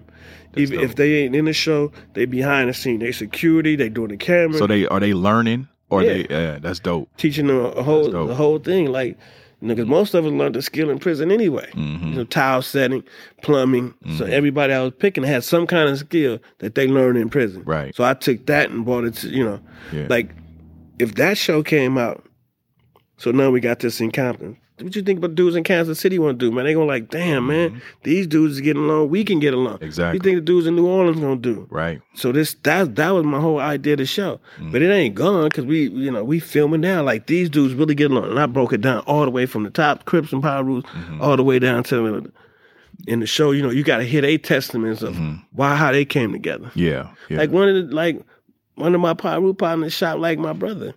They talking, we talking, like like, man, look. Nah, that's dope. That's dope. So that's conflict resolution. That's what needs to be in the hood. You know what I'm saying? Us as black people, we got to learn how to deal with each other, not so heavy-handedly too. Because that Willie Lynch shit deep in us. You know deep, what I'm saying? Man. I had to check it within myself too. You know what I mean? I ain't too proud to say it. So it's like that shit is ingrained in us. You know, we automatically. It's real. We so hostile. We get so pissed off at minor shit. Minor shit. Like some of the stuff we do, we can't take it back. Right. It's too late, man. You killed us. Yeah. And most of the, and I could be wrong, but, I got a lot of ties to Compton too, but most of it is Crip on Crip. It's gang on gang. No question. And it's set on set too. You got infighting. You like, damn, it ain't even Crips and Blood so much no more. No, I think it's crazy because a lot of Crips and Blood neighborhoods get along better than Crips and Crips. Exactly. Same thing going on with Pirus. Same thing. At first, Pirus never fought each other. Right. It was always so many Crips. Right. It was outnumbered. So now it's like they fighting each other, Crips. It's not even, you just from this set. It ain't about, it ain't about Compton Crip unless you go in jail. Right. Now it's about Compton Crip. Right. You could have shot the dude from the next neighborhood. Y'all feuding on the street, but as soon as you go to jail, it's CC Riders. CC Riders. That don't make sense. Right. And even I done heard some cold shit that the youngsters is doing in this generation where you might have a Crip set align with a Blood set against another Crip set. It's no question. They do that in Watts for real. Crazy. It's all stupid, but when you think about it, you like, damn, y'all doubling down on the stupidity. You know what I mean? That's why it got to stop, man. Yeah. People say it can't be stopped, but normally, this is a perfect example. I always use this example like, this is me. This example that I use like I told you, my best friend died. Yeah. When I was 15. I'm gonna just use this cup. I'm gonna use this. This is me, right? This is him. He died at 15 years old. Generation go. He's wiped out. The person who shot him get life sentence. Wiped out. This is me. I had 5 kids, For my 5 kids, got 8 grandkids. So my generation right here, we wiped out his generation. Mhm. We wiped out his generation. So that one bullet wiped out. We got 5 plus the 8 grandkids, 13 kids. Mm-hmm. These 2 never gonna have 13 kids. So it wiped out this whole generation. So you multiply that by how many one person that got killed times 13. It's extermination. Man, that's millions of people, man. Yeah. If you say Compton lost, say 10,000 people. Yeah, you gotta, Times that. Times that. In a 30 years gap, man. Yeah, that's a lot. This man would never, his generation is dead. Mm-hmm. If he the only kid, he's gone. This man right here, he can't have kids. I'm the only one surviving this shit. Mm-hmm. And he could have had as many kids that I had and many grandkids. Right. He could have had doctors, lawyers. You know so what we I'm saying? killed the whole generation of people. Mm-hmm. But that's what these people, that's what we don't understand. Mm-hmm. Like, you think you killed one person. You just killed 13 people. Real talk. And my kids, my grandkids ain't even start having kids yet. Mm-hmm. So you know how many people that is from before I die, it's going to be probably, I got 40 kids and grandkids. Right. And they don't have shit. Damn. That's the cold shit. Yeah. That's what we got to start talking about. Yeah. That, how you kill a generation. Wipe out, all the lineage, one bullet. We talk about, we just use South Central LA. We talk about Compton, Crips, all the Pyrus, all the 60s, all the all of them. Mm-hmm. It's thousands of us. Mm-hmm. 1,000 times 15. Mm-hmm. So you still on the ground with it. You still right in the trenches. Every day. Every day. You know, I go to Compton every day. Yeah. And my mother still live in Compton. I go to Pyro neighborhoods. I go. But it's once I realized this point of it, man, I'm like, damn, man. Yeah, that's deep. Do these kids understand? Yeah. They don't. You know what I'm saying? Because you know how it is, unfortunately, when we young, you know, you have this thing where you feel like it can't happen. You don't see past. A lot of them don't think they'll live past 19, 20. But they don't want to die, man. It's like all the stuff they drive-bys is the most senseless, stupidest shit in the world. Dumb shit. Because you don't know this person. But if you got a chance to know that person, you ain't going to kill him like that. Right. But if you do this, if you just driving, shooting at people in a crowd of people, don't matter who you shoot, just because somebody lived in that neighborhood, and you kill an innocent person, and you don't have no consequences, like, damn, man. But I mean, think about the psychology of that. I mean, because we trained, especially when you active like that, you're trained to go and look for somebody who dresses like you, who looks like you, who's got the same vibe and energy as you, and eliminate that. You know, that's some deep shit right there. Even back in the days when they come shoot, we go right back. Yeah. Same day, same out. And then we go right back and hang on the same corner we just got shot at. Right. Yeah. This shit happen every day. Somebody got shot at 3 p.m. As soon as they go, we hanging right back there at the same place. Man, that's crazy, bro. But man, you got to keep doing the good work, fighting the good fight. You know what I'm saying? I think like me doing youth center was cool, but I think now doing these films, I can express more. Like it got to be a positive way where we can get to this. Like that demonstration I'm talking about is deep, bro. It is. But people don't understand. Like it's real. We've been eliminating each other for 40-something years, almost 50 years. If this started in 69, how many Crips and Pyrus who died just in Los Angeles? Yeah, and you know the crazy thing about it, Chico, you know, like I know, even when you start talking about like the 8 trays in the 60s, right? That it started from Tyrone. So you got 40 years, you know what I'm saying? From a nigga that wasn't even from goddamn 8 tray, killed this guy named Tyrone. So you got 30, you got niggas that are born into the beef that didn't even know Tyrone. They didn't even know what it's about. They just know that, okay, A-Tray is they the ops. You know what I'm saying? And that's the sad part about it. Motherfuckers is fighting on a lie. They fighting on some shit that they may not even know about, but it's just you train, and then you got family members. It's just indoctrined. Man, it's like my little boys in the beef that they got about, you know, with Baby Lang. Because, you know, they live 4 doors down from me. They in a beef that they had nothing in, like, you don't even know how this really started. Right. Over nothing. 9 ounces. Like, real crazy shit. Crazy. No, Baby Lang dead. Jerry Stone dead. Michael Stone dead. The other Stone, everybody dead. Wow. Everybody dead was at that car wash. That's Wow. like the ignorance in us. We just so quick to put we deal with each other so heavy-handedly. So when you ask that question, do I ever seek some help? No. Yeah. I'm dealing with it now. Like, Have you thought about it? I mean, do you? No, not at this point in my life. Okay. Do I probably need some? Of course. Yeah. But, because you think about every time there's a shooting, they got therapists coming in. Mm-hmm. We got shot and went to school the next day. Yeah. My man got killed in front of us. Nobody asked us, do we need some help? Right. He died in my arms. Right. This when I'm 15 years old. I ain't never got no help for that shit. Yeah. Same thing with me. I mean, it wasn't like that, but the first person my homeboy Lewis got killed in front of me was accidental. A friend of mine was fucking with a gun, accidentally shot him in the chest. 4th of July. I was 13. And, he bled out, hit his aorta, but you never forget that. You know what I mean? Oh, man. I'm on the fun, man. There's been so many situations. I'm like, damn, man. Yeah. I got pictures with just us and they no longer just me. Yeah. Like it's crazy. So that's crazy. Like, why am I still here?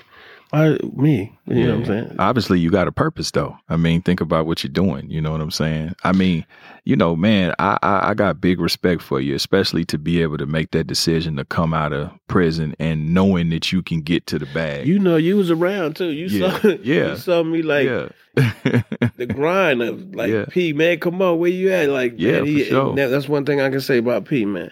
Promise to you, bro. All these years we've been... Whatever he ever said to me, he always did. Always do it, yeah. Always showed up. Mm-hmm. Even the last thing about the funeral. You was at the funeral when the kid got shot in Compton. Yep. Kid got shot, man. This 15-year-old kid got killed. Yep. They couldn't even pay for the funeral. I'll call P, like, Cheek, come get the money. Yeah. You know what I'm Real saying? talk. Like, yeah. That's the stuff people don't know. Like, don't know all the stuff. If we met on the side of the road. Yeah. Yeah. Money exchange. Yeah, for sure. I'd have been there. I'd have been there. Yeah. No, that's real shit, bro. I'm curious. What was your connection? How did you connect with Mark Wahlberg? Through Penny Marshall. Because, Mark's situation was similar to just like us. Mark went to, went to prison, everything. Yeah, where you from? Boston? Yeah, he from Boston. Yeah. And so this is what people don't know. Like Penny put him in his first movie. Really? She was driving down Sunset. It's Penny Marshall. She's one of the biggest producers at that time ever. She's the first woman did $100 million movie. Wow. So she was driving down Sunset, seeing a billboard of Mark when he was Marky Mark. Yeah, when he was doing his underwear shit. And she called, what's his name, Calvin Klein, which they grew up together in New York. Yeah. And he said, that's Mark Wahlberg. So she called, like, I'm casting this movie. I need to come over. So Penny was your connection to Mark? Yeah. Okay. How did you get connected with Penny? Because when I was, like, in the game, I was, had season tickets to the Laker game, selling drugs. Mm-hmm. And then when I came home, I seen her. It's like, where you been? It's like, I came home in 2001. So we've been like tight since 2001. Like I go to all the dinners. I got to everything to her house. Mm-hmm. Every game, I'm with her at every game. We become like family because, she taking me. I know the whole family, the brother, everybody. So they treated me just like I was part of the family. So now she even took me to meet Bill Gates, like some crazy shit. Mm-hmm. I take Muggs, that's a blood. We both went to go meet Bill Gates because Penny was like, I want you to be my friend. Oh, Muggs. Not knowing this. Muggs from Inglewood. Yeah, Muggs. Muggs went with me to go meet Bill Gates because Penny like, I'm going to take you to go meet somebody. I'm going to this it was like, we went to the House of Blues. Mm-hmm. But they got this band, it was called the $1 Billion Band. So him, his other friend, the one just died on the Portland Trail Blazers. What was his partner name? Who that? Bill Gates' friend. What was Bill Gates' partner's name? I'll look it up. Hold on. He just died a few years ago. Yeah, Jobs. Not him, the other one. Jobs. The other one, he on the Portland Trail. He said on the Portland Trail Blazing. Paul Allen. Okay. All of them on stage. So Muggs is with me. Like, Chief, where we going? Like, man, we going to Penny want us to go to this thing.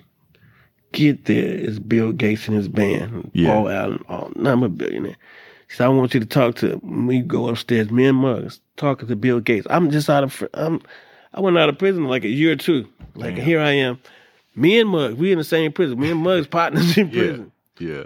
We tell this story like nobody really believes it. Like, this unbelievable. I left prison, now I'm sitting with Bill Gates talking to him about some of the stuff that I was looking forward to do. Mm-hmm. Not only she seen Tom Hanks, every celebrity Penny hooked me up with him, like, wow. To help me raise money for, and everybody helped too. Penny gave me parties to raise money for my foundation, and so she continued. And I ended up meeting Mark like probably a year or two after, because she called Mark. I don't need Mark to come up to the youth center. He got to help. So he came up there. Not only did he come, like Mark came to my youth center, served food. Mark bought a building for me. Western, he gave me some money to buy a building. Continue to sponsor all my stuff that I was doing. We never talked about it, but he did it. Like when people was talking about he racist, like how can he ever be racist? Right. This man been supporting my program since I came home. When I seen that, you see I stood up for you on social media. I was like, nah, that's Chico, man. You know what I'm saying? Man, he's been doing stuff. I call Mark right now and he gonna answer, man. He gonna answer. He gonna like, Chico, what you need to do? I asked him to, I asked him. Tiffany Haddish is one of the producers on my show. Mark, they produce on my show, and I made a call like, oh, Chico, if that's what you want, got your back. I know you trying to make it happen. So that's dope, man. Shout out to Mark Wahlberg. Yeah, man, Mark one of the best. I'm talking about he did so much for a place called home, for all the organizations that I did, like behind the scenes, like P. Like, you could go back on the website and check 15 years ago or 16 years ago, him and P. When I did that thing in Watch that time, that festival, it was Mark Wahlberg and Master P. Yep. Like, and it wasn't about no publicity. I never I just did the shit. Now I think because of social media, okay, we're doing this. Yeah. But then it was just like, man, let's just make this happen. It's not for us, it's for the kids. Yeah. And so I think that's, Mark gave me a great opportunity. He gave me, right now, the TV show I got. Because Mark. Yeah. I seen he's executive producer. Let me tell you how this, you want to know how this happened? This is unbelievable how this story happened. This TV show I just showed you. So I was just filming this on the camera, like the Crips and Pyrus working. I just filmed it on a raggedy iPhone 4. So I filmed it, and I was like, Penny, this is what I'm doing now. I got the Crips and Pyrus rebuilding houses that I got in Compton because I had to find something. She said, oh, okay, that's good. That's really good. She said, call Mark. All right. She said, no, let's call Mark together because you might not call him. So she called him like, Mark, Chico got something he want to show you. This is how this go. Chico got someone. He been filming Crips and Pyrus together, and he got a show. I think it is a good show. I think we can do something. So Mark's like, all right, Chico, come over tomorrow. Go to Mark's house. I got this broke phone, and I was like, all right. But I didn't know Mark had called the producer to meet me over there. So he called 44 Blue, Rasha from 44 Blue. That's who does the Wahlberg. So Rasha meet me over there. We go over there. So I'm showing this shit on the broken phone. He laughed like, Chick, I can't believe your phone broke like that. But this is good. You put the Crips in power. I said, yeah. He said, well, why you ain't redoing the city? I said, because I ain't got the money to do the city. I'm just doing one house at a time. And he said, well, what if we can raise the money and you start rebuilding the whole city instead of just building houses? And I'm like, man, if we do that, we got something going. Shit. And we can create a TV show following you redoing this. That's how I ended up getting a TV show. It was Mark who came up with the idea of redoing the houses. That's dope. I had the concept. He came up. I was just doing houses. Now we start doing the building. He said, if Penny come on executive producer, you already know I'm an executive producer. So Penny came on. He came on. Myself. And that was it. And then when Penny died, that's why XP, man, look, man, I need you to come on too. Replace my Penny. And that's how, we didn't have meetings, me, Mark, and P. And the show is gone. It's at his company right now. Dope. So the piece I just showed you, that's Mark Wahlberg, me, and Ambassador P. is like the producer of the show. Oh, that's dope. That's dope. Yeah, we need that. Obviously the community needs it too. You know what I mean? More importantly. Man, it's going to show so much like we can get along. We don't have to kill each other. We can opportunities to do better. Opportunities to rebuild not just our city, go to another city, rebuild that city. We got to bring that shit to Kansas City. It's no question. Yeah. We already talked about what different cities we want to do. Yeah. Right. Yeah, because my city, man, same thing. Kansas City is turned up. We don't have the gang problem, but it's cliques. Yeah. I mean, it's the murder rate is off the chain. No. You know what I'm saying? Even Kansas City broke a homicide record last year during a pandemic. That's crazy. I don't even know how that happened. They wasn't even supposed to be out, but it happened. You know what I mean? So I don't know what that speaks to. You know what I'm saying? Is it just a generational thing, or, you know, what do you think that, like, with this new generation, would you say that they a little more vicious than our generation, you know? I mean, not at all, because, you know, I'm just saying here in Los Angeles, 85, 86, we average 1,500 murders a year in Los Angeles. Right. It's down 300. That's way still too much. But just think about when Crips and Pyrus in the 80s, it was 15. One year, I think in 87, 88, it was 1,900 murders in this place. Yeah, I remember it was up. Yeah, it was up. It was crazy. Yeah. But I think now the difference is, you know, the different kind of drugs that they got. They, you know, like gaming back then, like they smoked Sherm, but not like now. They think it's like something just fun to do. Yeah. They take them to a whole different position, a whole level. And then the communication with the older dudes is not there like it used to be, because most of the older dudes have moved out the neighborhood. Right. They done lost their house because of crack shit. Yeah. So everything, the dynamics of it all changing. Mm-hmm. And these kids, like, you know, they don't want to listen. Yeah, they don't respect the OGs. They don't respect. Like that. You got to really get into them. Like, you got to be around them. You got to be around them. You got to spend time What you do for them. the hood? What you do? You know, like all that kind of stuff. Yeah. You know, it's funny because before, like, in my generation, you know what I'm saying? Like, I can remember one time we was on the block. I'm like 14, 15. We had robbed a gun store. And so we was like, we had new guns, new 40s, all that shit, right? So we shooting at stop signs, dumb shit that young cats do. And I remember Skin. He was a hustler from on my block. And I remember we was standing out there and Skinny came over there and he was like, look, man, y'all little niggas making the hood hot. Y'all stop all that bullshit, right? Now you know what I'm saying? Like, we could have jumped Skin. Like, we got guns, you know, but we automatically, it was a respect because he was older than us, right? And we got guns and everything. We start, man, that'd be him. I be trying to tell him like we in trouble or some shit. But like nowadays, and it's funny because when he walked away, we kind of laughed at each other. We was like, did we just get punked by Skin? You know what I mean? But nowadays, you know, you try to tell him something.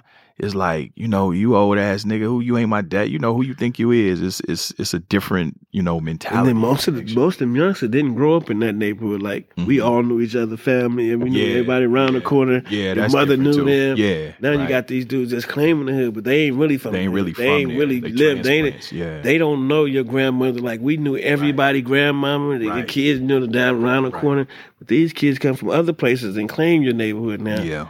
You know, the makeup of it is different. You don't have no love like we have for our neighbor or my homeboy around the corner or the next. We know everybody, every house, everything. Man, them dudes, it ain't even the same. You don't even walk from this corner to the next corner. Mm-hmm. Do you think, because I'm a gun dude, you think weaponry plays a part in it, a different type of weapon? Because I mean, like back in my day, like, okay, you're a little older, so like you remember y'all had the 38s, the 25s, the shotguns. No question, the weapons play different, like, you know. Yeah. Because when the Uzis came, it was like, man, like. But even with Uzi, you're only talking about 9mm, Mac 10, 45. But now these young niggas got Dracos. You know what I'm saying?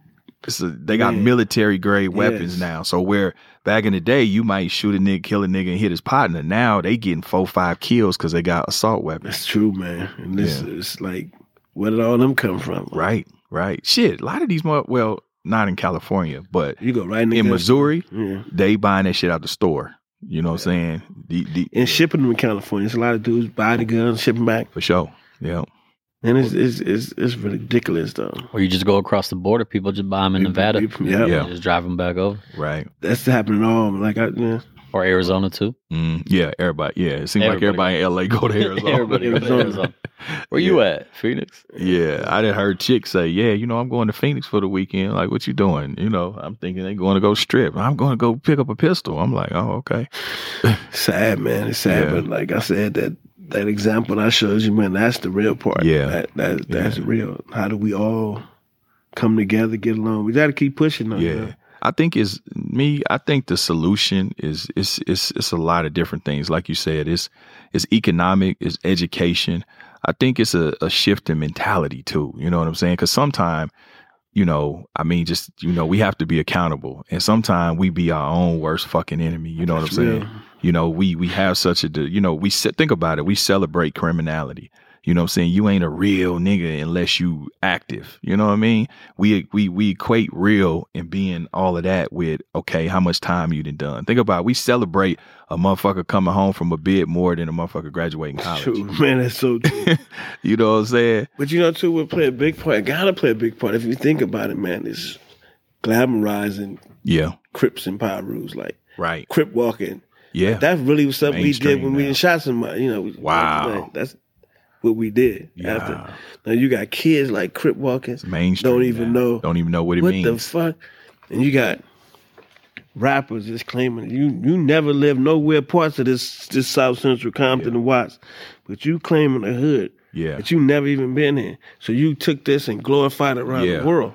But that's how you know that niggas be square and niggas really ain't real. Because I see that all the time, and I ain't gonna call nobody out. But when you see certain entertainers, it's like, dude, you're a superstar. Yeah, man. That Why the make fuck? Sense. Or it doesn't make sense because see what they don't understand. What we understand is okay, you claiming this set while you on tour, but you ain't tied in to what's going on in the hood. Yeah. You don't even know who the ops is because you ain't there. You know what I mean? You just out here false flagging. You don't know what just happened last night with this hood and that hood, and what it don't make sense. It's like hustling backwards. Man, look, I just happen to be born and raised in Compton, but if I wasn't, I'd know where I'd be claiming that. Right. I'm from Compton. Right. That wouldn't happen. Yeah. If I was like all my other family that grew up in Morrisville, Louisiana, that's where I'd have been from. They not claiming no Crip or no Piru. But I was just happen to been born here. I didn't have a choice in the situation. Yeah.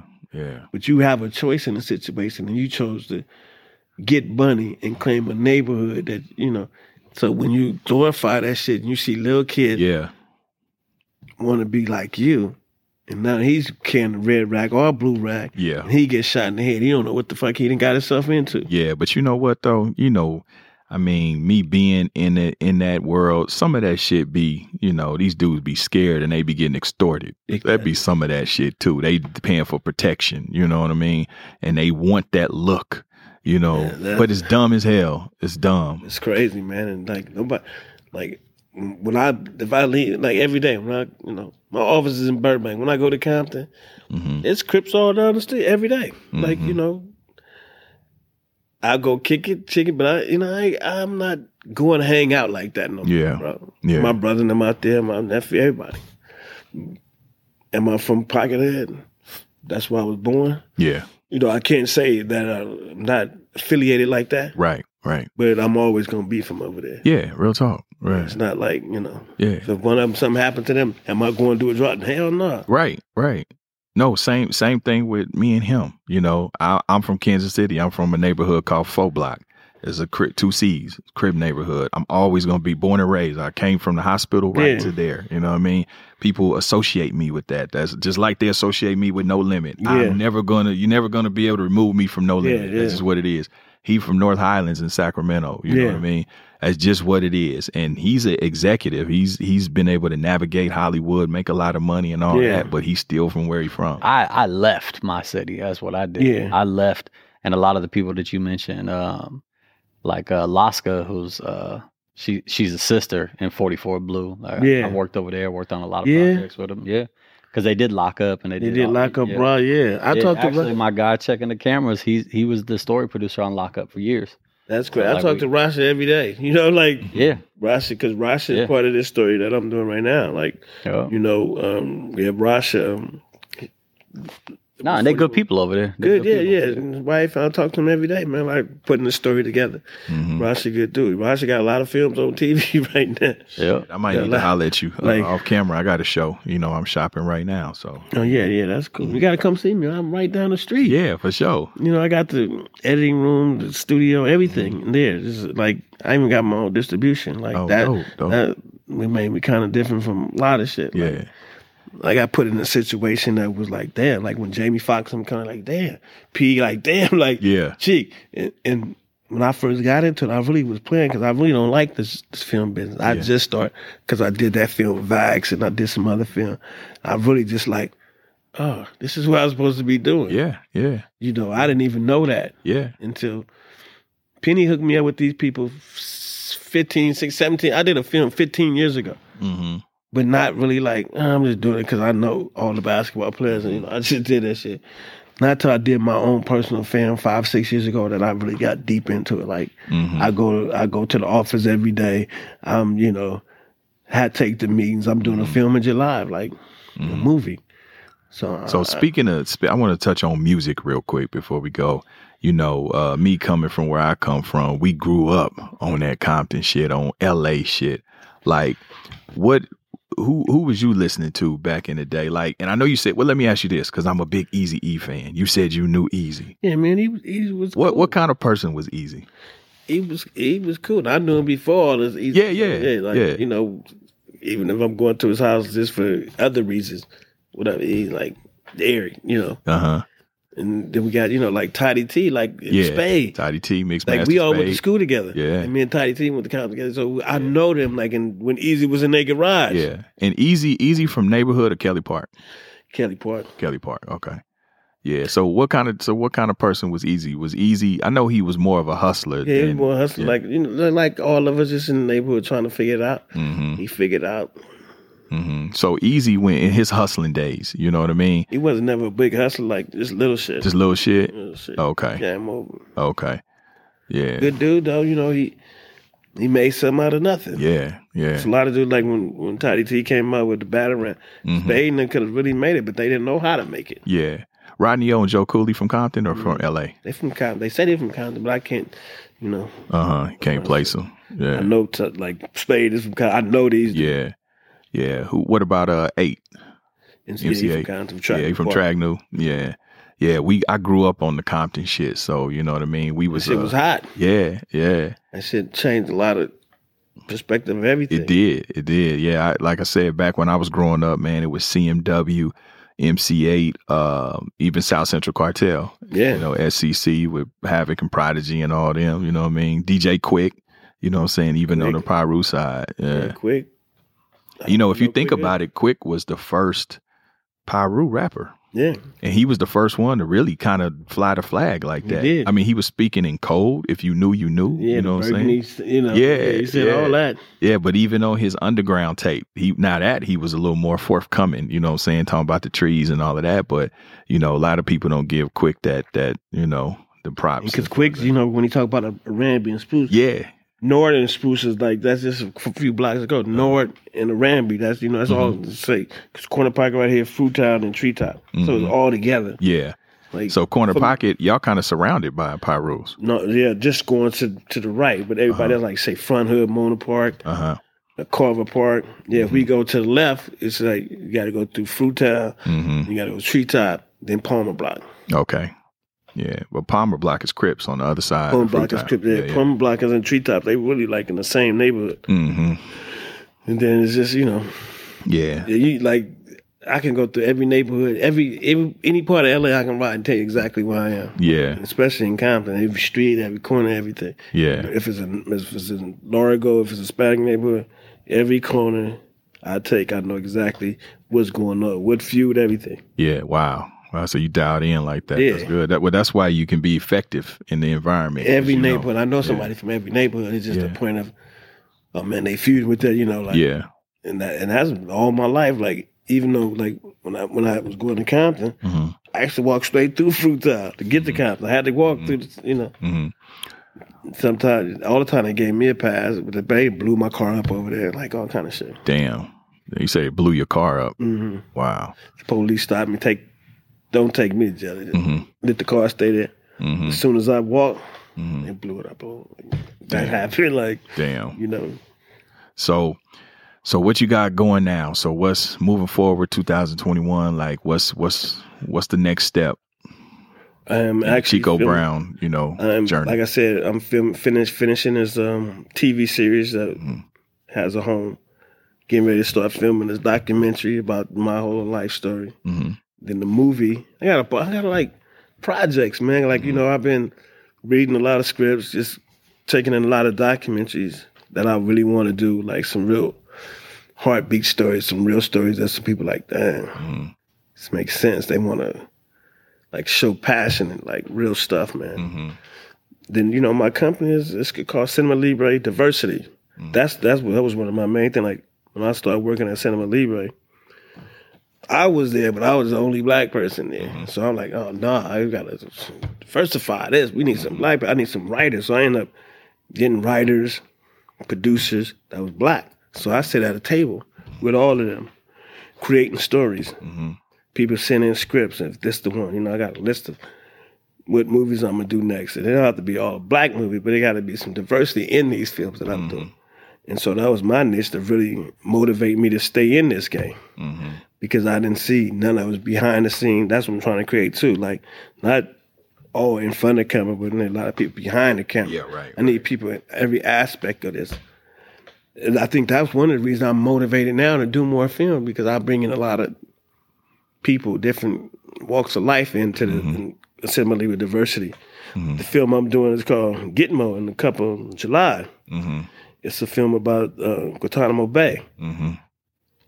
So you talk about Arabs, you talk about blacks, you talk about white, all in this one film. Dope. I might be calling y'all for the jail cells. It's all good. Holla at my man right there. And you said you guys just did the Vaxxed film too? Yeah, I did that. Oh, did you? That was controversial. Very controversial. Ag Entertainment, that's me. But Cinema Libre, we right down the street. I've been there. I didn't even know y'all was here. Like, I could have walked here in 10 minutes.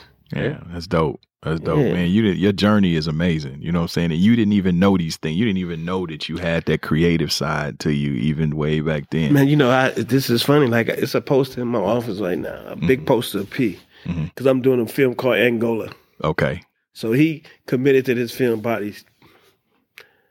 You can look it up too. About 7 or 8 years ago, I like, P, man, I'm gonna do this film, man. I just need you, P. Like, Chico, man. Yeah. Whatever. I haven't made the film yet because it was every time it changed. I had raised the money, but now the budget got bigger. But it's a real heartfelt.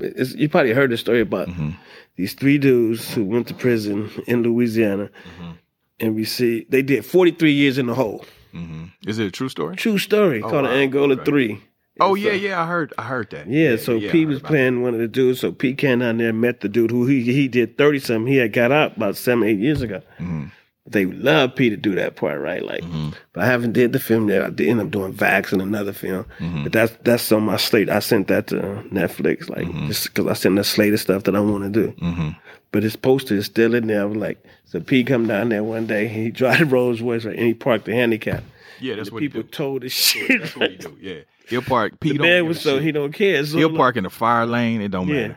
So the people next door had his shit on the thing. Like, man, what you doing? I said, man, I told you don't park because I got different spots to park. Pete just parked the shit. And people probably they call the police. Yeah.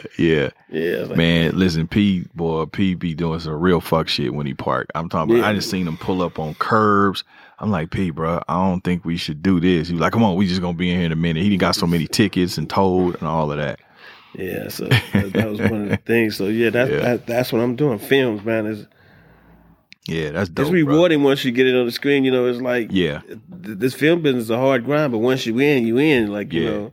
Yeah, but that's what it is. Once you get in there and you get a viable product and you attach to it, then it greases the wheels. You know what I mean? It's just getting in there. Yeah. That's dope, Chico. Man, listen, I ain't gonna keep you. You got an amazing story, and I appreciate you coming, bro. What I like to do on this show, Holding Court Podcast, is give people their flowers while they're here. You know what I'm saying? Oh, man, that's great. I just saw this show, the girl.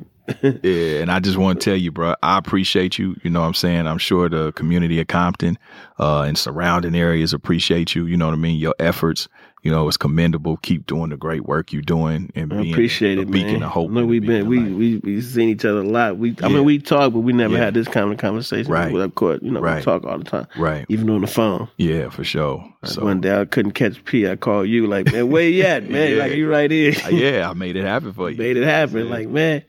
So so that's always a good thing, man. Yeah. So you keep being great, bro. I just want to give you your flowers. Appreciate it, bro. Here, man. Right on. Appreciate it, man. All right, thanks for coming, brother. I love it, man. It was great. One love. All right. I'm home court, you standing trial. Why ain't I see you around back when I was down? I'm home court, you standing trial. Why ain't I see you around back when I was down? They ain't believe in me in the beginning, but wanna hang around now they see me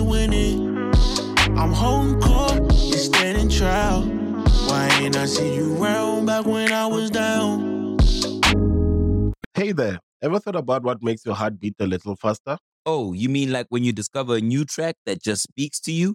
Yeah, or finding a movie that you can't stop thinking about? Well, get ready to feel that excitement all over again because Amazon Prime is here to take your entertainment and shopping experience to the next level. Absolutely. Prime isn't just about getting your packages quicker. It's about diving into a world of endless possibilities, from the latest releases to exclusive content you won't find anywhere else. And don't even get me started on the music. Prime offers concert specials that will transport you right to the front row. It's like being at the hottest gigs without leaving your living room. I use Prime to tap in with some of my favorite artists' live shows from any and every genre of music. Trust me, Prime is a game changer. It's like having a personalized superstore and entertainment hub right at your fingertips. So why wait? Head over to amazon.com/Prime and start experiencing entertainment like never before.